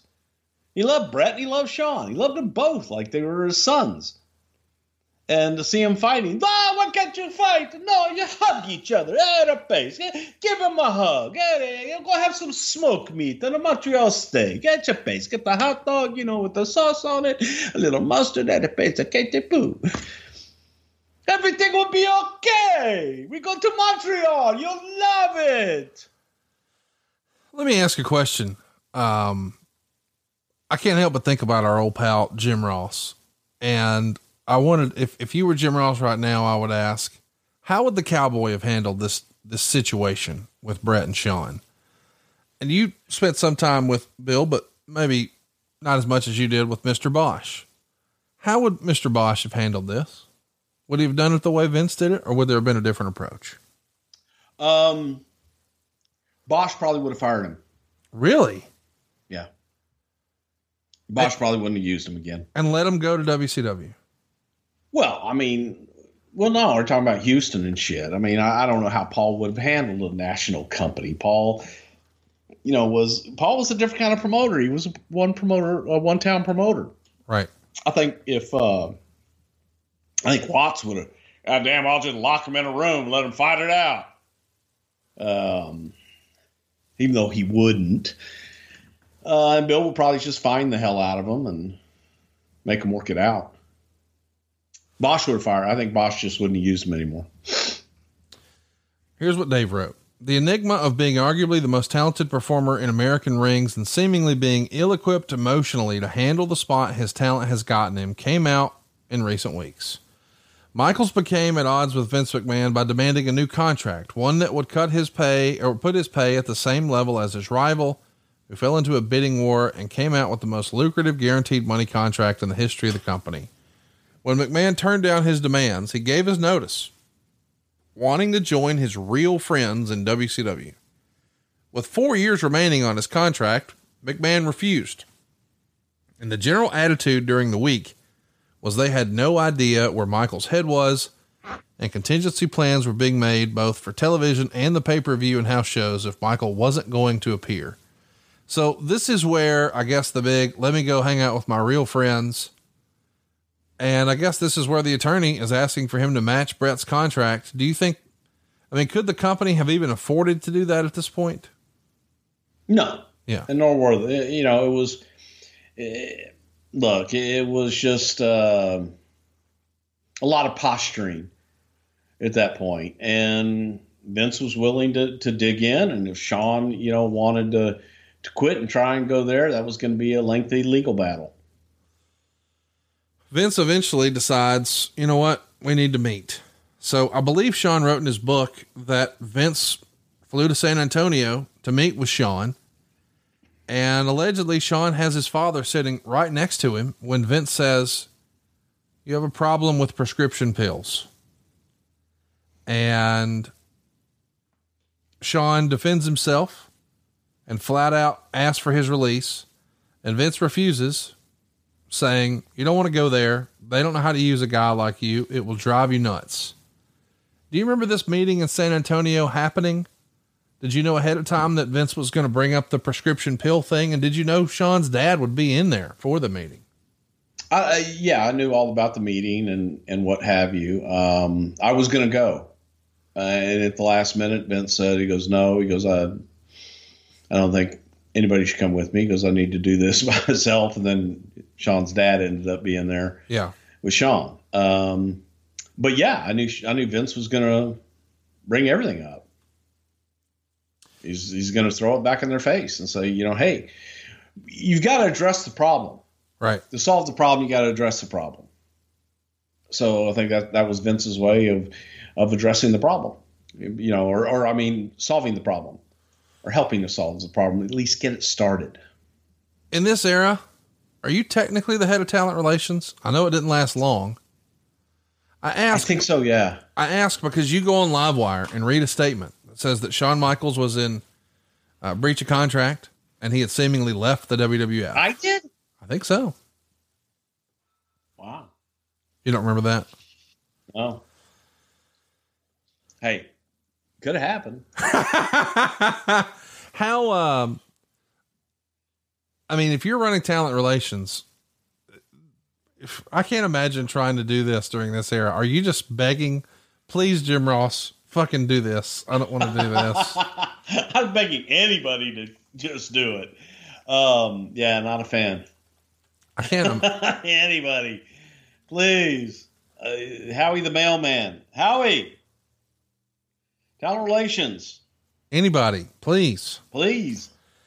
So very quickly, of course, the story changes. Sean's coming back.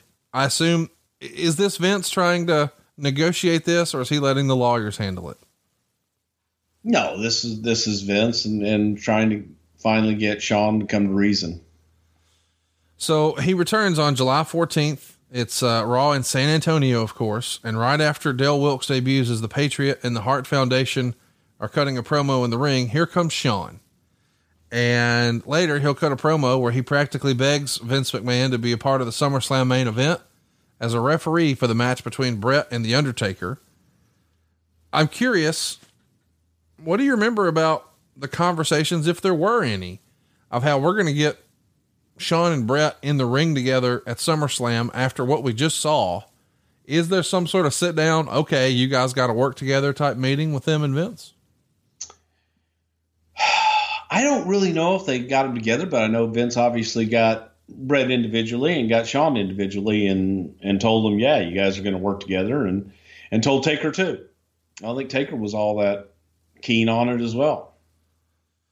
Of course, at SummerSlam, Sean is the referee, and we've got this very public feud now with Bret and Sean, and it comes to a head. Sean is going to get spit on by Bret Hart towards the end of the match. He's going to swing a chair. Bret ducks. So Sean accidentally crushes The Undertaker, and that leads to Bret getting the pin. Sean counts, and Bret becomes the second person ever to hold the WWF Championship for the 5th time. And all of a sudden, whether it was the original intention or not, it feels like we've got a heel Shawn Michaels. Thank God. Shawn Michaels had been a babyface for all of 96 and the top babyface. And at this point, he's been trying to be a babyface, but now it's clear we're going to go in the direction of a heel. Did you prefer Shawn Michaels' work as a babyface or a heel? Both, but I think Sean's, I don't know, man. He was a hell of a fucking babyface. Sean's just a hell of a performer. I liked him as a heel. What did Sean prefer, do you think? Probably being a heel. Yeah. So heels was just so much more fun. What's the strategy and putting Shawn in a program with Taker. Of course, he cost him the championship at SummerSlam, but was that by design? Like, you knew, all right, we'll make him the special referee and then he can work with Taker. A lot of people who maybe are conspiracy theorists would think, well, if they're putting him with Taker, it's because they know Taker ain't going to put up with no bullshit. Was that the thinking? Well, it was a good program. Yes, it was. It was a damn good program. A little cocky son of a bitch, and people want to see him get killed because he cost Undertaker the championship. So to me, it was just logical, and it helped us get to a lot of places. Helped us get to Kane. Helped us get to Brett and Shawn. Helped us, in a lot of ways. So it was pretty fun stuff. The next day in Bethlehem, Pennsylvania, Meltzer would say the original plan for the Raw main event was for Shawn Michaels to cost Dude Love and Stone Cold the tag team titles, which would then go back to Owen and Davey. But instead, Shawn winds up doing a promo that really solidifies him as a heel. Is that something you think Shawn would have campaigned for, or as long as it winds up as him a heel, it doesn't really matter? Yeah, it really didn't matter. I think that, people I think you needed to hear from Shawn. Yes. It was more than anything. You needed to understand and hear what his motivation was, why. Yeah. And in not really accepting, I think that made you hate him even more. Shawn wrote in his book that this idea, or at least partly this idea, is putting Shawn and Hunter together. And the next week, we get the beginnings of DX. It happens on August 11th in Biloxi. Shawn Michaels is going to have an 11-minute and 2-second match with Mankind. It's fantastic. Rude comes out, hits Mankind with a chair. And Michaels is going to bleed from both the arm and head, but the blood isn't obvious on TV. And Helmsley at one point trips Mankind. They've been in a big feud, of course, for months. And Meltzer would say it appeared as if they're going to form yet another group, which will likely be called the Clique, with Michaels, Rude, Helmsley, and Chyna. Undertaker came out at the end, and Bear was on video vowing that Kane is coming. But let's talk about how this pairing came to be. We know behind the scenes, Shawn Michaels has been boys with Hunter for quite a while, and we know that at this point, I think Hunter and Chyna are officially an item. I'm curious, was this something Shawn always wanted to do? We know that he wanted to be with his friends, and we know that he used to travel with these guys, but this really brings Hunter up a level to be brushing. And I know he just won King of the Ring and all that jazz, but Shawn Michaels is a bona fide main eventer. Helmsley's not quite yet there. Is it something that Shawn wanted to do, or was he really just trying to help out a friend? It was something Shawn wanted to do, and it was to help out a friend, but I think Shawn saw something in Triple H, and we weren't doing anything big with Triple H. So it was like, okay, no harm, no foul. Try it and let's see how it works. And it gave Shawn somebody to play off of, Hunter somebody to play off of, and they were, their chemistry was natural. So it worked, but it was a way to level up Triple H. On August 18th from Atlantic City, Meltzer would say this. Apparently last week when Michaels found out about Rude doing the bodyguard gimmick, he cried and complained because he didn't want Rude. And if he wanted a bodyguard, he wanted Helmsley. So Rude will be with him a little longer and then move on to other things if everything works out. Rude is yet to sign a WWF contract. So in this climate, putting him on TV carried some kind of risk. The plan at this point is for him to only work television. Do you remember Shawn not liking the idea of being paired with Rude? I thought they were great together. I liked it. They were. I don't think Shawn liked it. That was more of a Russo thing. And, as far as the contract goes, Rude didn't sign his contract. And that drove me absolutely nuts because every week I would say, why are we putting him on TV when we don't have a contract? The main event that night is unbelievable. It's Undertaker and Mankind taking on Shawn and Hunter. Undertaker and Mankind go over by DQ in 12 minutes and 18 seconds. Rude comes out. There's a chair involved, and Shawn Michaels just wraps the Undertaker's head around with a chair. It's unbelievable. Taker does a major blade job, according to the Observer. He's bleeding everywhere. This is not common on Monday Night Raw in this era, or not common in any television wrestling in this era. Maybe pay-per-views here or there, but Buddy, this is a big one. Where does the change come for the blood? Because there had been discussion for a while that, you know, wrestlers were doing this barbaric practice and we're not going to do it. And it feels like it was sort of hokey pokey with the blood at this era, but this is a big one here. Yeah. I think it just depends on the situation. You know, everything was different. Ground Zero is in Louisville, September 7th. It's the very first Shawn Michaels Undertaker match. They're going to have a ton, maybe not the first ever, but certainly the first one on pay-per-view. And they're going to have a wild, great brawl. And fast forward a little bit, and there's some conversation about Shawn's behavior. Wouldn't you know it? Probably the biggest news of the past week revolved around Shawn Michaels' behavior at the September 9th taping in Muncie, Indiana.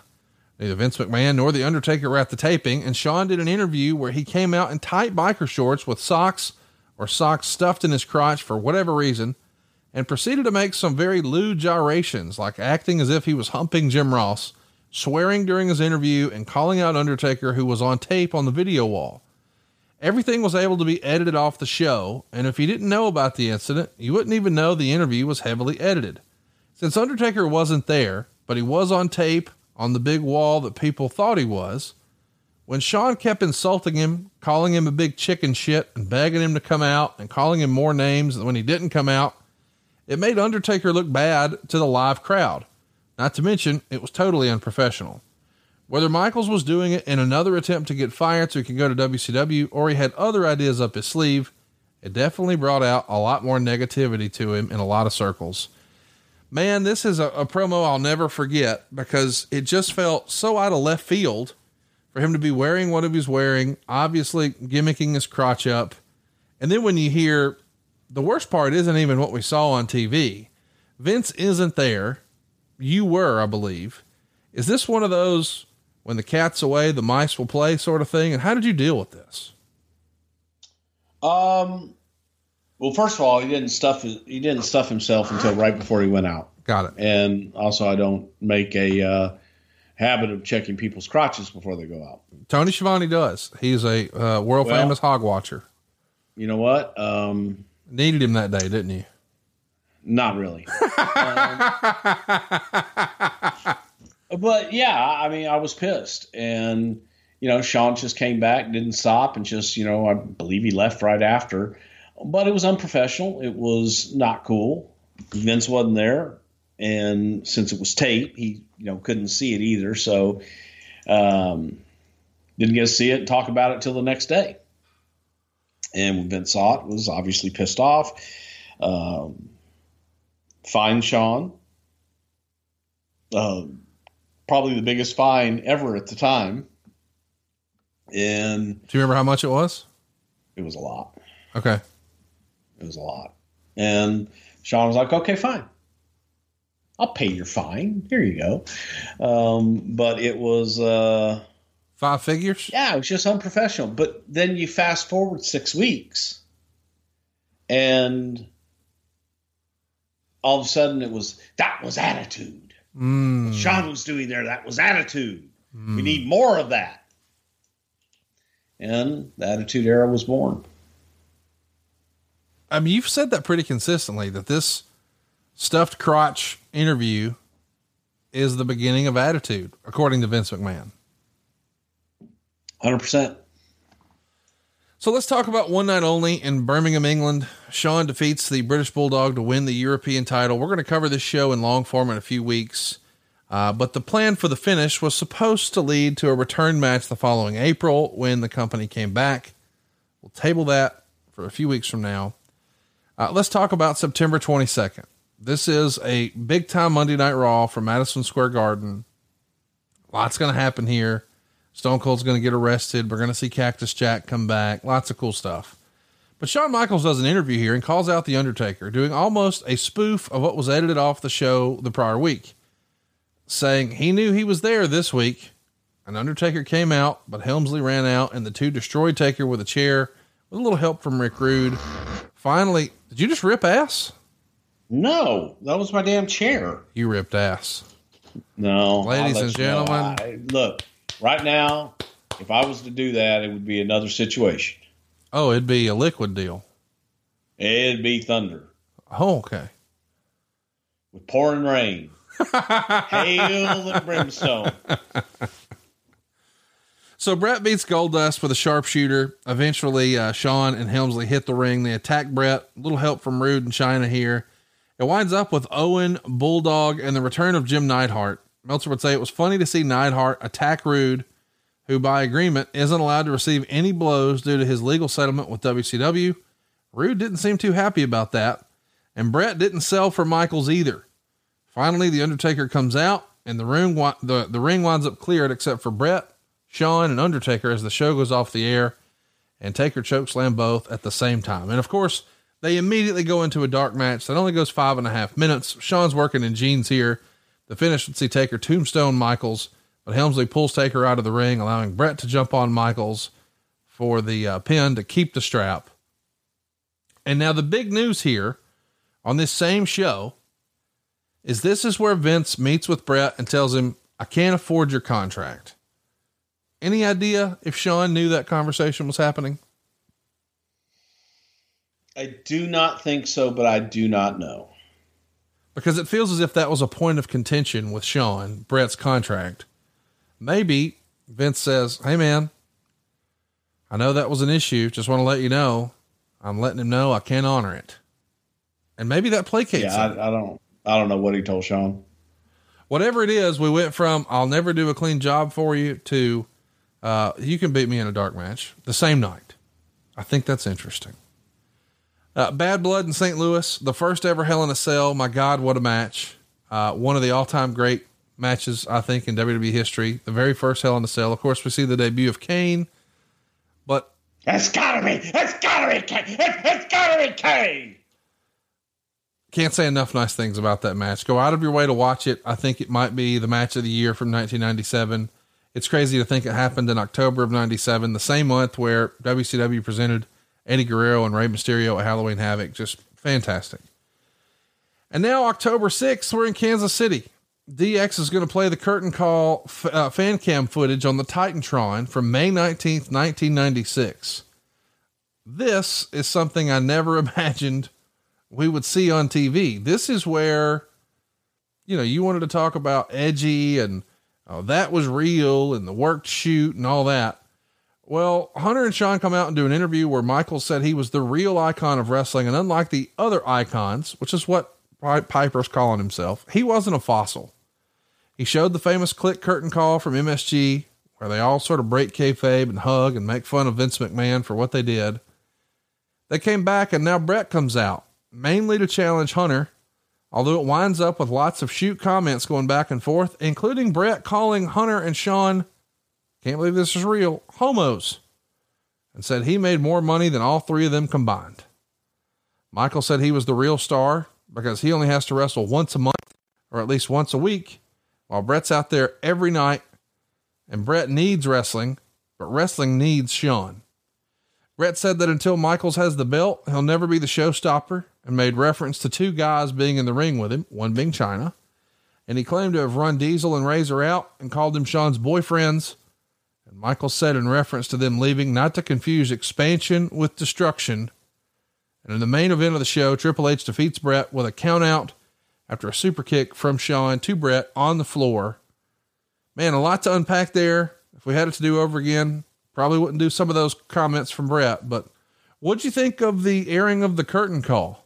Is this? Hated it. Yeah, man. Can't believe it. Hated it. And, besides that, I didn't like it. November 3rd, Shawn and Helmsley do an interview. Fans are chanting Shawn is gay. So of course he kisses Triple H on the lips. He goes to kiss Chyna, but she didn't seem to like that audible. Michaels wanted to say he was God as a spoof on Hogan's interview the prior week, but Hunter covered his mouth as a tease of not letting him say it and saying to be God, you have to be as old as God, and talked about the age in a cage match, which of course was the Halloween Havoc show with Piper and, or Randy Savage rather. And, no, this is 97. So this is Piper and Hogan. Slaughter comes out and they put on helmets with the windshield wipers on them. A pretty iconic moment for DX. Is that a Russo call? Little windshield wiper gimmicks? Cause that's pretty fun. Most of that was Shawn and Hunter. I like that.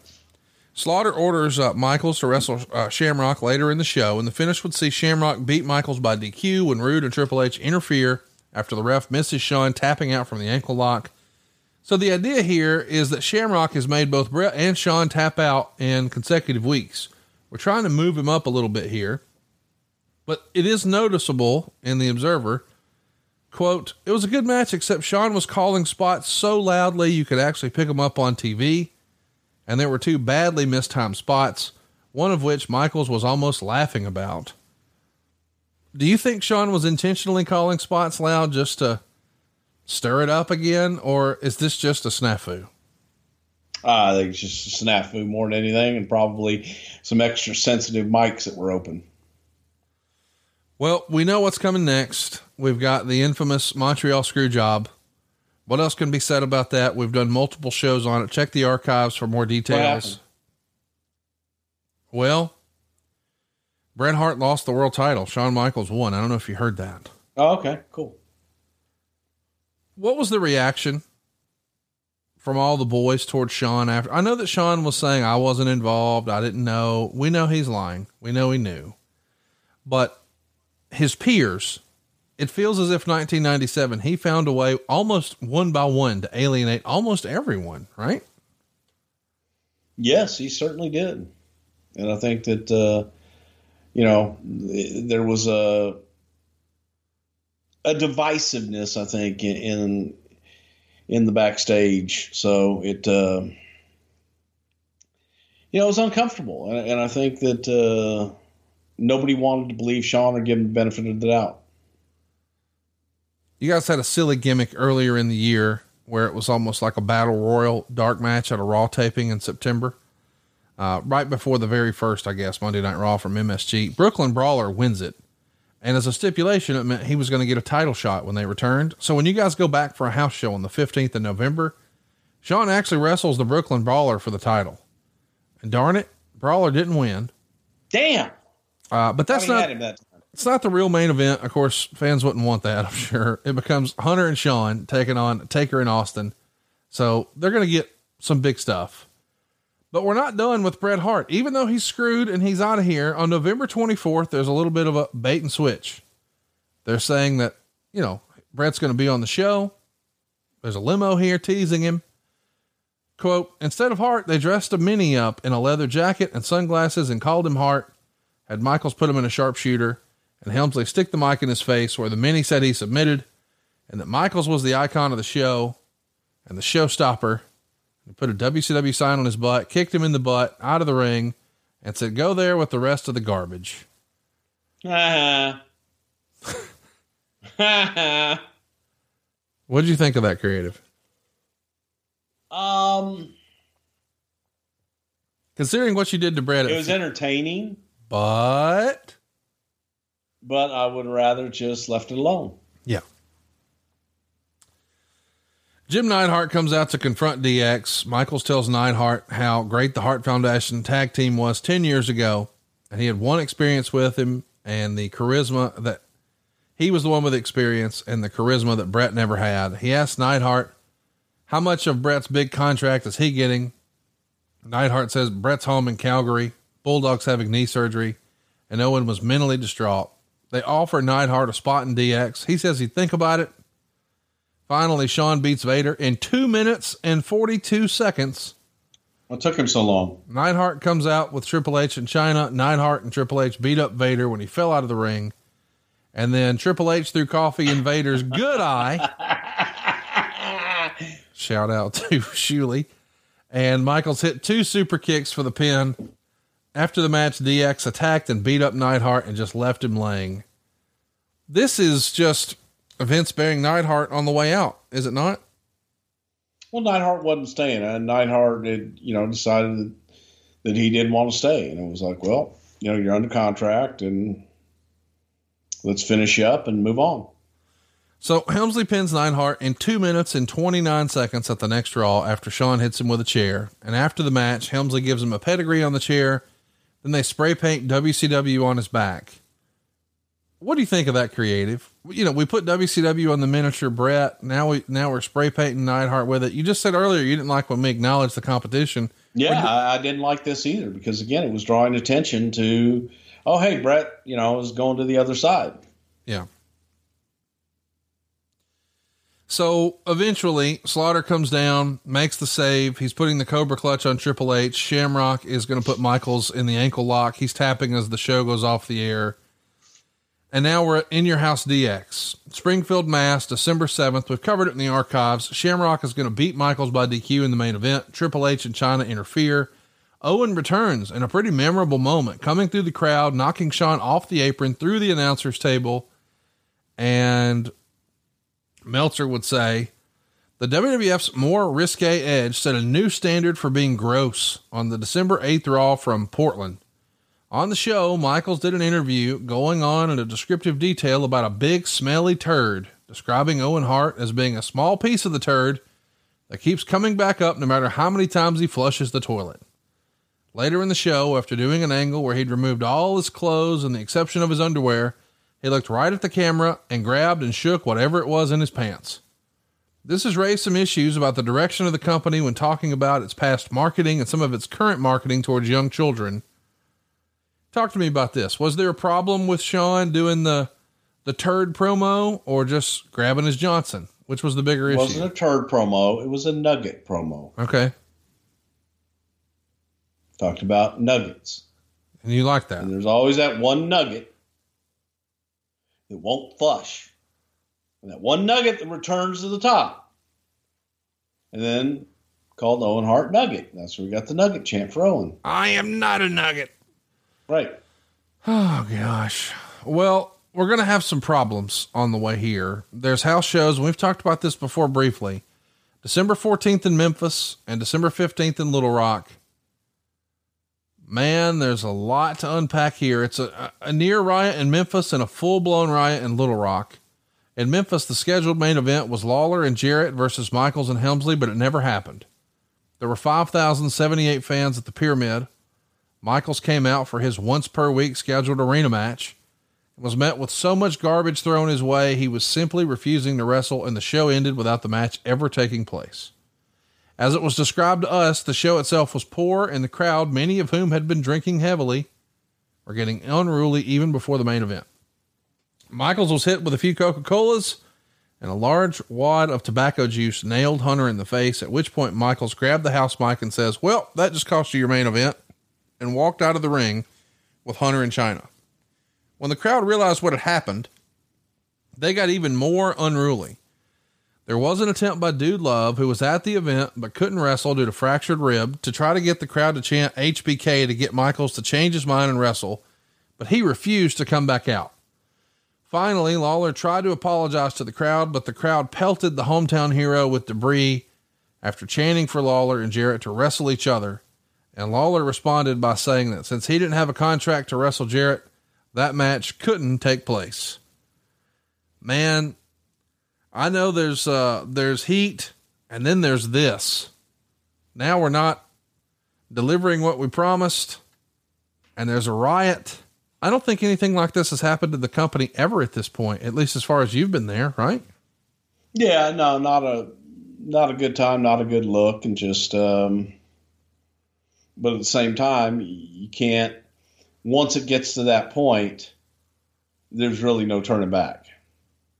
Okay, everybody calm down. Okay, we promise we'll be good. It's just not real. So, I mean, it's unfortunate, and you're sitting there with your family and your kids, and people are throwing garbage and trash at the ring and everything, and that's why I never, ever, ever understood, like when the NWO did their turn, and they thought it was so cool because everybody was throwing stuff in the ring, and oh, wasn't that great? I don't want to go to an event where I pay a lot of money for a ringside seat, and I'm getting pelted with beer and hot dogs and crap thrown all over me. That's not my idea of a good time. Right. And it's certainly not someplace that I want to bring my family to. So yeah, not good. And, unfortunately there's only one way to do that. That's not, you got to stop the event at that point. So Michaels and Helmsley come to the ring and they begin riling up the crowd that's already really mad about the poor undercard. And naturally they become target practice again.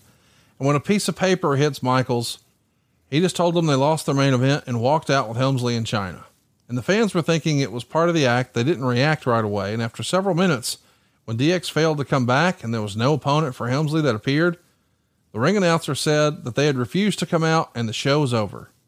And at this point, we're in Arkansas now, a real riot starts with chairs and somehow whiskey bottles being thrown everywhere, which, by the way, you can't get in the arena. These folks were smuggling it in. And they're even throwing this at police who were trying to get the crowd out of the building. And the situation is so bad, police have to spray the building with tear gas just to get the fans out. I know Vince is not making house show loops, but what is he thinking when he's hearing this? Is this... And let's mention on the other station, man, they've been almost encouraging fans to throw trash in the ring for the NWO. Right. And that's what I'm saying. When you teach people that and you train them to do that to your heels and things like that, then that's what they do. And again, that's not what you should do. Just because you buy a ticket doesn't give you the right to, throw stuff and you miss your intended target and you hit some little kid. It's horrible. It's horrible behavior. At the December 11th Raw tapings in Lowell, Mass, there's a segment where Shawn and Hunter both remove all their clothing with the exception of some, as Meltzer calls them, T-back Speedos, which reveal the words Merry and Christmas written on their respective butt cheeks. And Michaels is going to drop the European belt to Helmsley. It starts out with the aforementioned interview where they end up in nothing but their jocks. Slaughter comes out and says that Michaels hadn't defended the European title in more than 60 days, and he's ordering a title match to be held later in the show, and that Michaels' opponent would be Helmsley. At one point, which would likely be during the first segment of the second hour, the match begins. However, Owen Hart does a run-in before it ever got off the ground. The match was then teased until the end of the show, and the two then did a mock slow motion match. Imagine this, an overtly fake pro wrestling match, ending with Shawn Michaels literally laying down for Helmsley and then getting up and crying mockingly about how sad he was for losing the title, and Slaughter, vowing not to be made a fool of, ordering Helmsley to defend the title against Owen Hart on the ensuing Raw, which will air live on December 29th from the Nassau Coliseum. Now, when WCW does the finger poke of doom in January of 1999, boy, people just ripped them to shreds forever and ever. That it was a promised main event and it was a sham of a match and it was all a big swerve, bro. And we kind of got it here at the end of 97, but I don't remember the uproar being the same.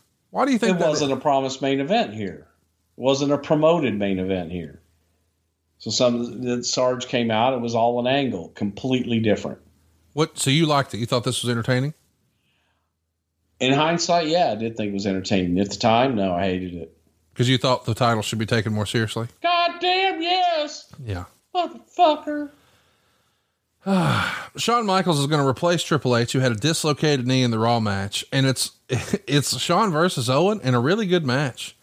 It goes to a DQ though. And we get the build up for the casket match. We're going towards the Royal Rumble now. Shawn's in the ring. He's going to challenge Taker. They got a casket brought to the ring.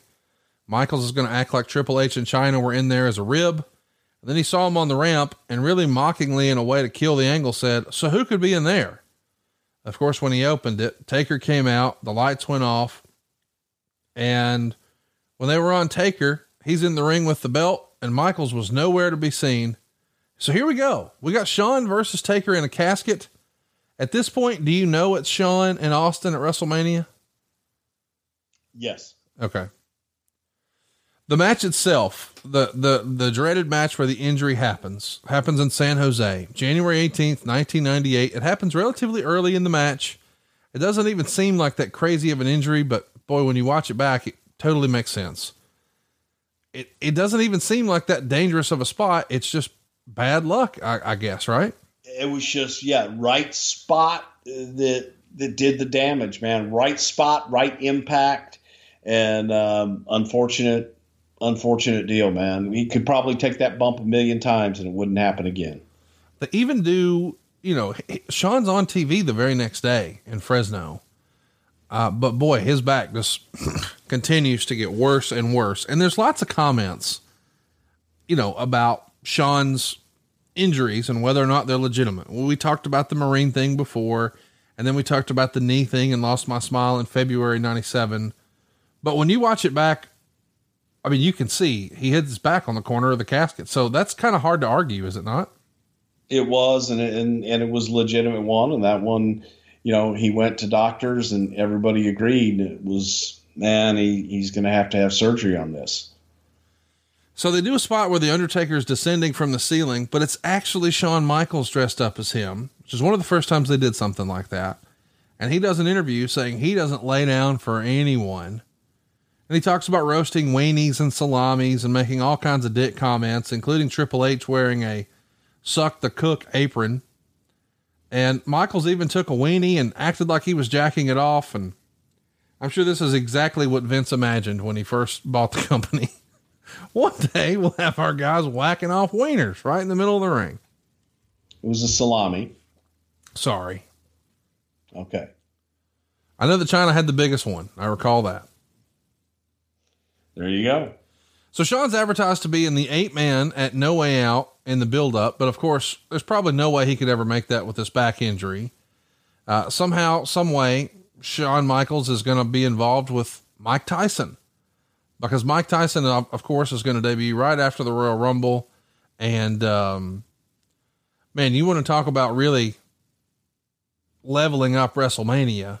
You got a lot of momentum. Steve Austin's getting super hot. Shawn Michaels is one of the most hated characters around. And he's even doing the mock little press conference that we sort of fast forward a little bit through here. It's fascinating to see how quickly Shawn became the biggest heel in the business. I mean, in 1996, he's one of the most over baby faces. 1997, the heel turn really starts probably at SummerSlam. And by early 98, this DX thing, this has caught fire in a major way, has it not? Big time. And I think Shawn was really coming into his own as well. So it was, yeah, it was clicking on all cylinders. What can you tell us? However, go ahead. No, I was just going to say, and however, I don't know that it would have been what it became had Shawn not gone away.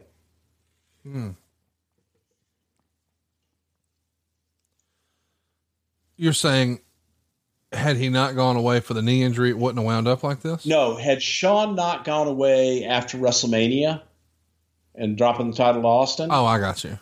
And DX reforming and becoming the new DX, I don't know that DX would have been everything that they became. I see. Not doing that. So let's talk about one of the early things that we did. They did lots of crazy skits. I'll never forget, when they're holding up signs backstage and Shawn's jumping around and showing his bare ass and doing all the crotch chops and putting the Canadian flag up his nose and all kinds of silly, crazy stuff. But one of the things that got a lot of play, I guess there had been some controversy about some of the content of the things that Shawn was doing on camera and DX was doing. And maybe USA encouraged them. Hey, you need to clean this up. So you guys do like a mock press conference, really like a week after the whole Bill Clinton thing happened. And Shawn just leans into it in a major way. Says every bad word possible. You guys bleep it out. This almost feels like an F you or middle finger to your TV partner. But as the story goes, USA really liked it, right? Yeah, it had nothing to do with USA. It had more to do with that damn Parent Teachers Council and the L. Brent Bozell goof that was making noise and doing the studies about there were 17 crotch shots and all that, stuff like that. That's what it was making fun of. Had nothing to do with USA. So as we know, that's all January. Fast forward February, No Way Out. Well, no Shawn Michaels in sight. You guys need a replacement. And we've learned from you, Bruce, very early on in Something to Wrestle, that if for whatever reason you can't deliver, the replacement has to exceed the original. And I know when I think about, man, what's bigger than Shawn Michaels in the main event? Savio fucking Vega, baby. Damn right. He was over in Puerto Rico, you know. Oh yeah, big time. But only in on the Punta side. Okay. No, what's the name? Punta. I was going to leave that one alone.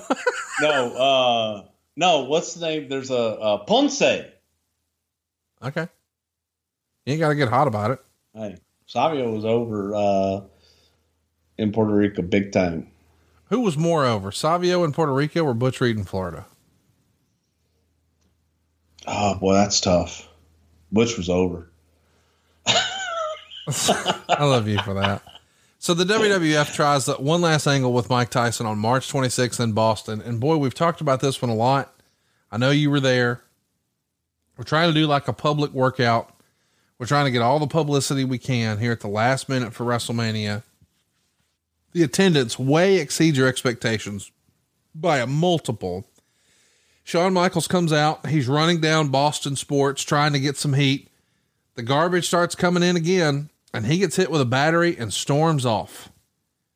And Helmsley stays and covers for him while they're trying to introduce a guy to Mock, Owen Hart, Undertaker, Bret Hart, and finally Austin.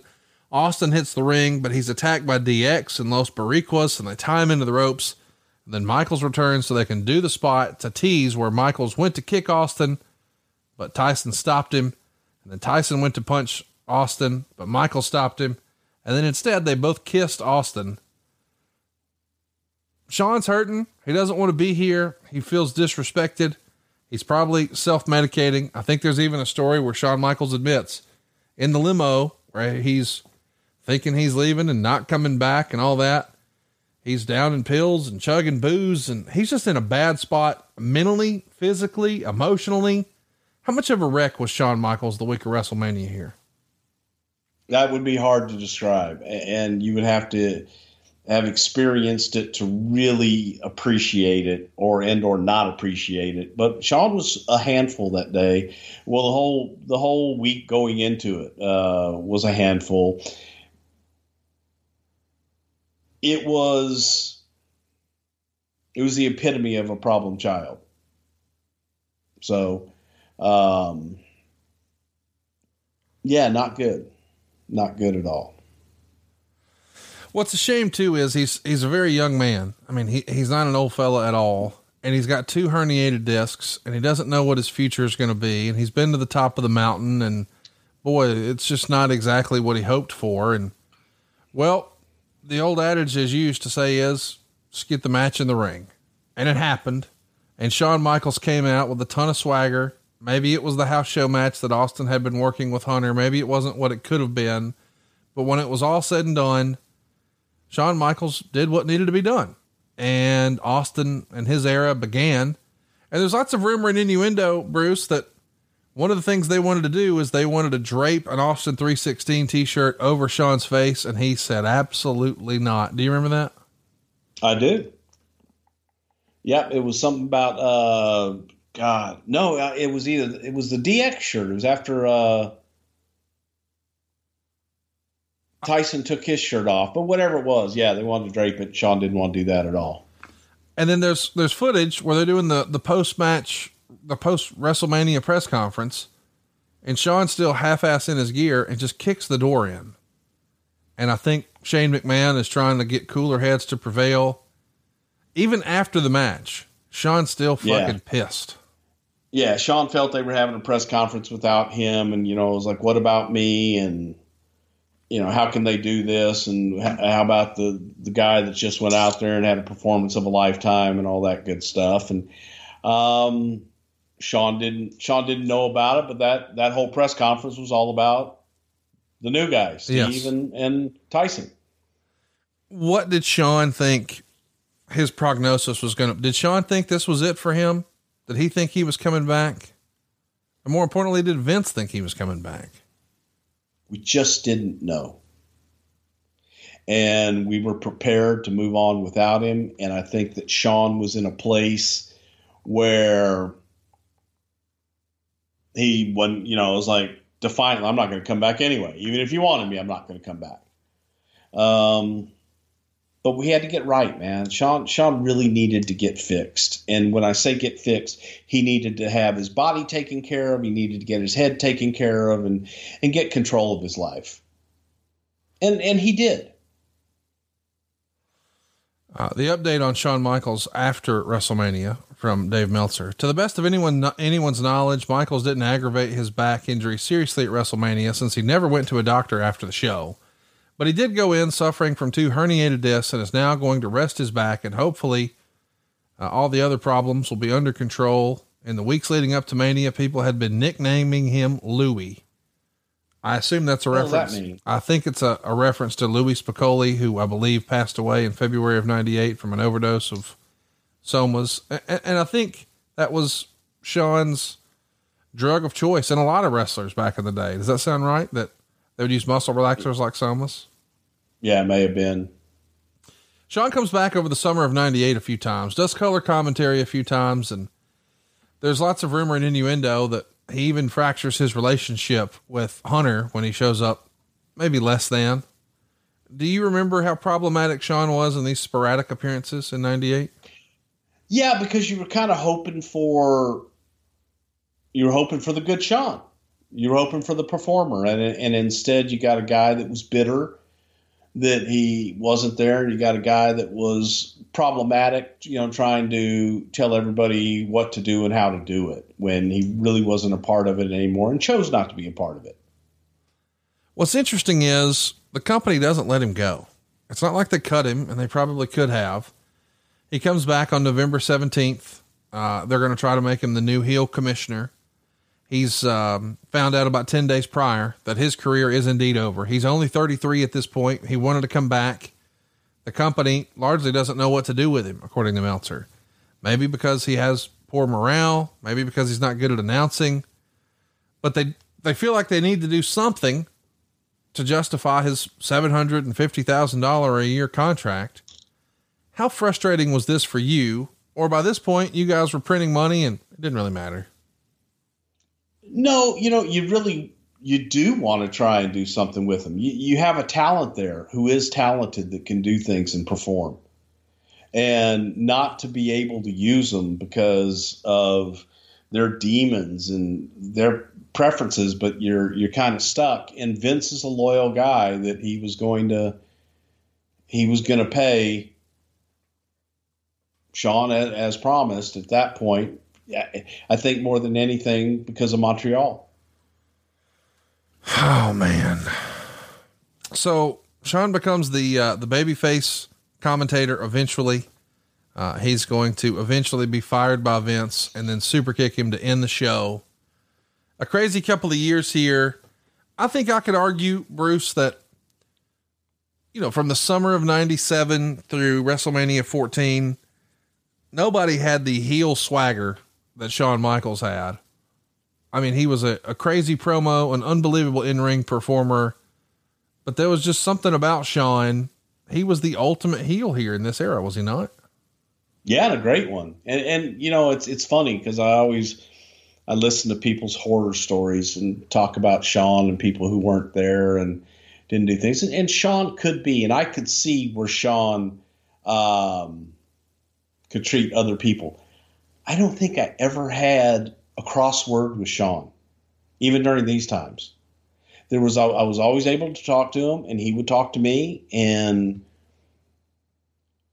there was never really any major rift or anything. So, I saw it with other people. I saw it with Vince. But for whatever reason, I just never really did. We had our disagreements, that's for sure. But I never had any major blow up with Shawn.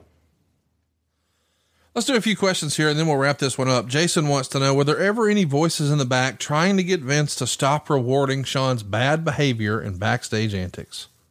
Sure, a lot, but I think it just fell on deaf ears. Here's another. In hindsight, would it have been better to let Shawn go and join his friends down south and have Brett be the one to pass the torch to Austin at WrestleMania 14? I don't think so.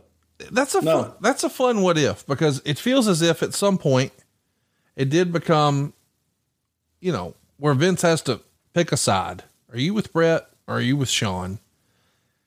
And what if it would have went the other way? What would the attitude, because we know that Shawn sticks around, but only for a handful of months after. I mean, he's injured just 2 months after Brett leaves. Brett in an Austin era, what would that have looked like? Yeah, I don't know. And I don't know if it would have been as successful, and you wouldn't have had the Mr. McMahon character. So there's a lot of what ifs that I don't know that it would have been as good. Great question here from Sober Wrestling on Twitter. If Shawn were healthy in 1998, do you think he could have handled being surpassed by Steve Austin as the top star in the WWF? That's interesting because he struggled when they tried to make a transition to Brett. Would it have worked with Austin? I don't know, because I do think it would have, because Steve and Shawn really liked each other and loved working with each other. When Steve first came in as the ringmaster with No Angle, No Nothing, Steve headlined all over with Shawn as his opponent, and Shawn was one of Steve's biggest advocates, constantly, saying, "Hey man, this guy is it." So that was from day one as the ringmaster. Jason on Twitter wants to know, was there anyone Shawn wanted to work with that wasn't approved? And if so, why didn't he get the opportunity? That's an interesting question. During that time, I don't think that there really was. Did he advocate Shawn wanted to be on top and work with top guys? Did he advocate for Waltman at any point before Waltman left?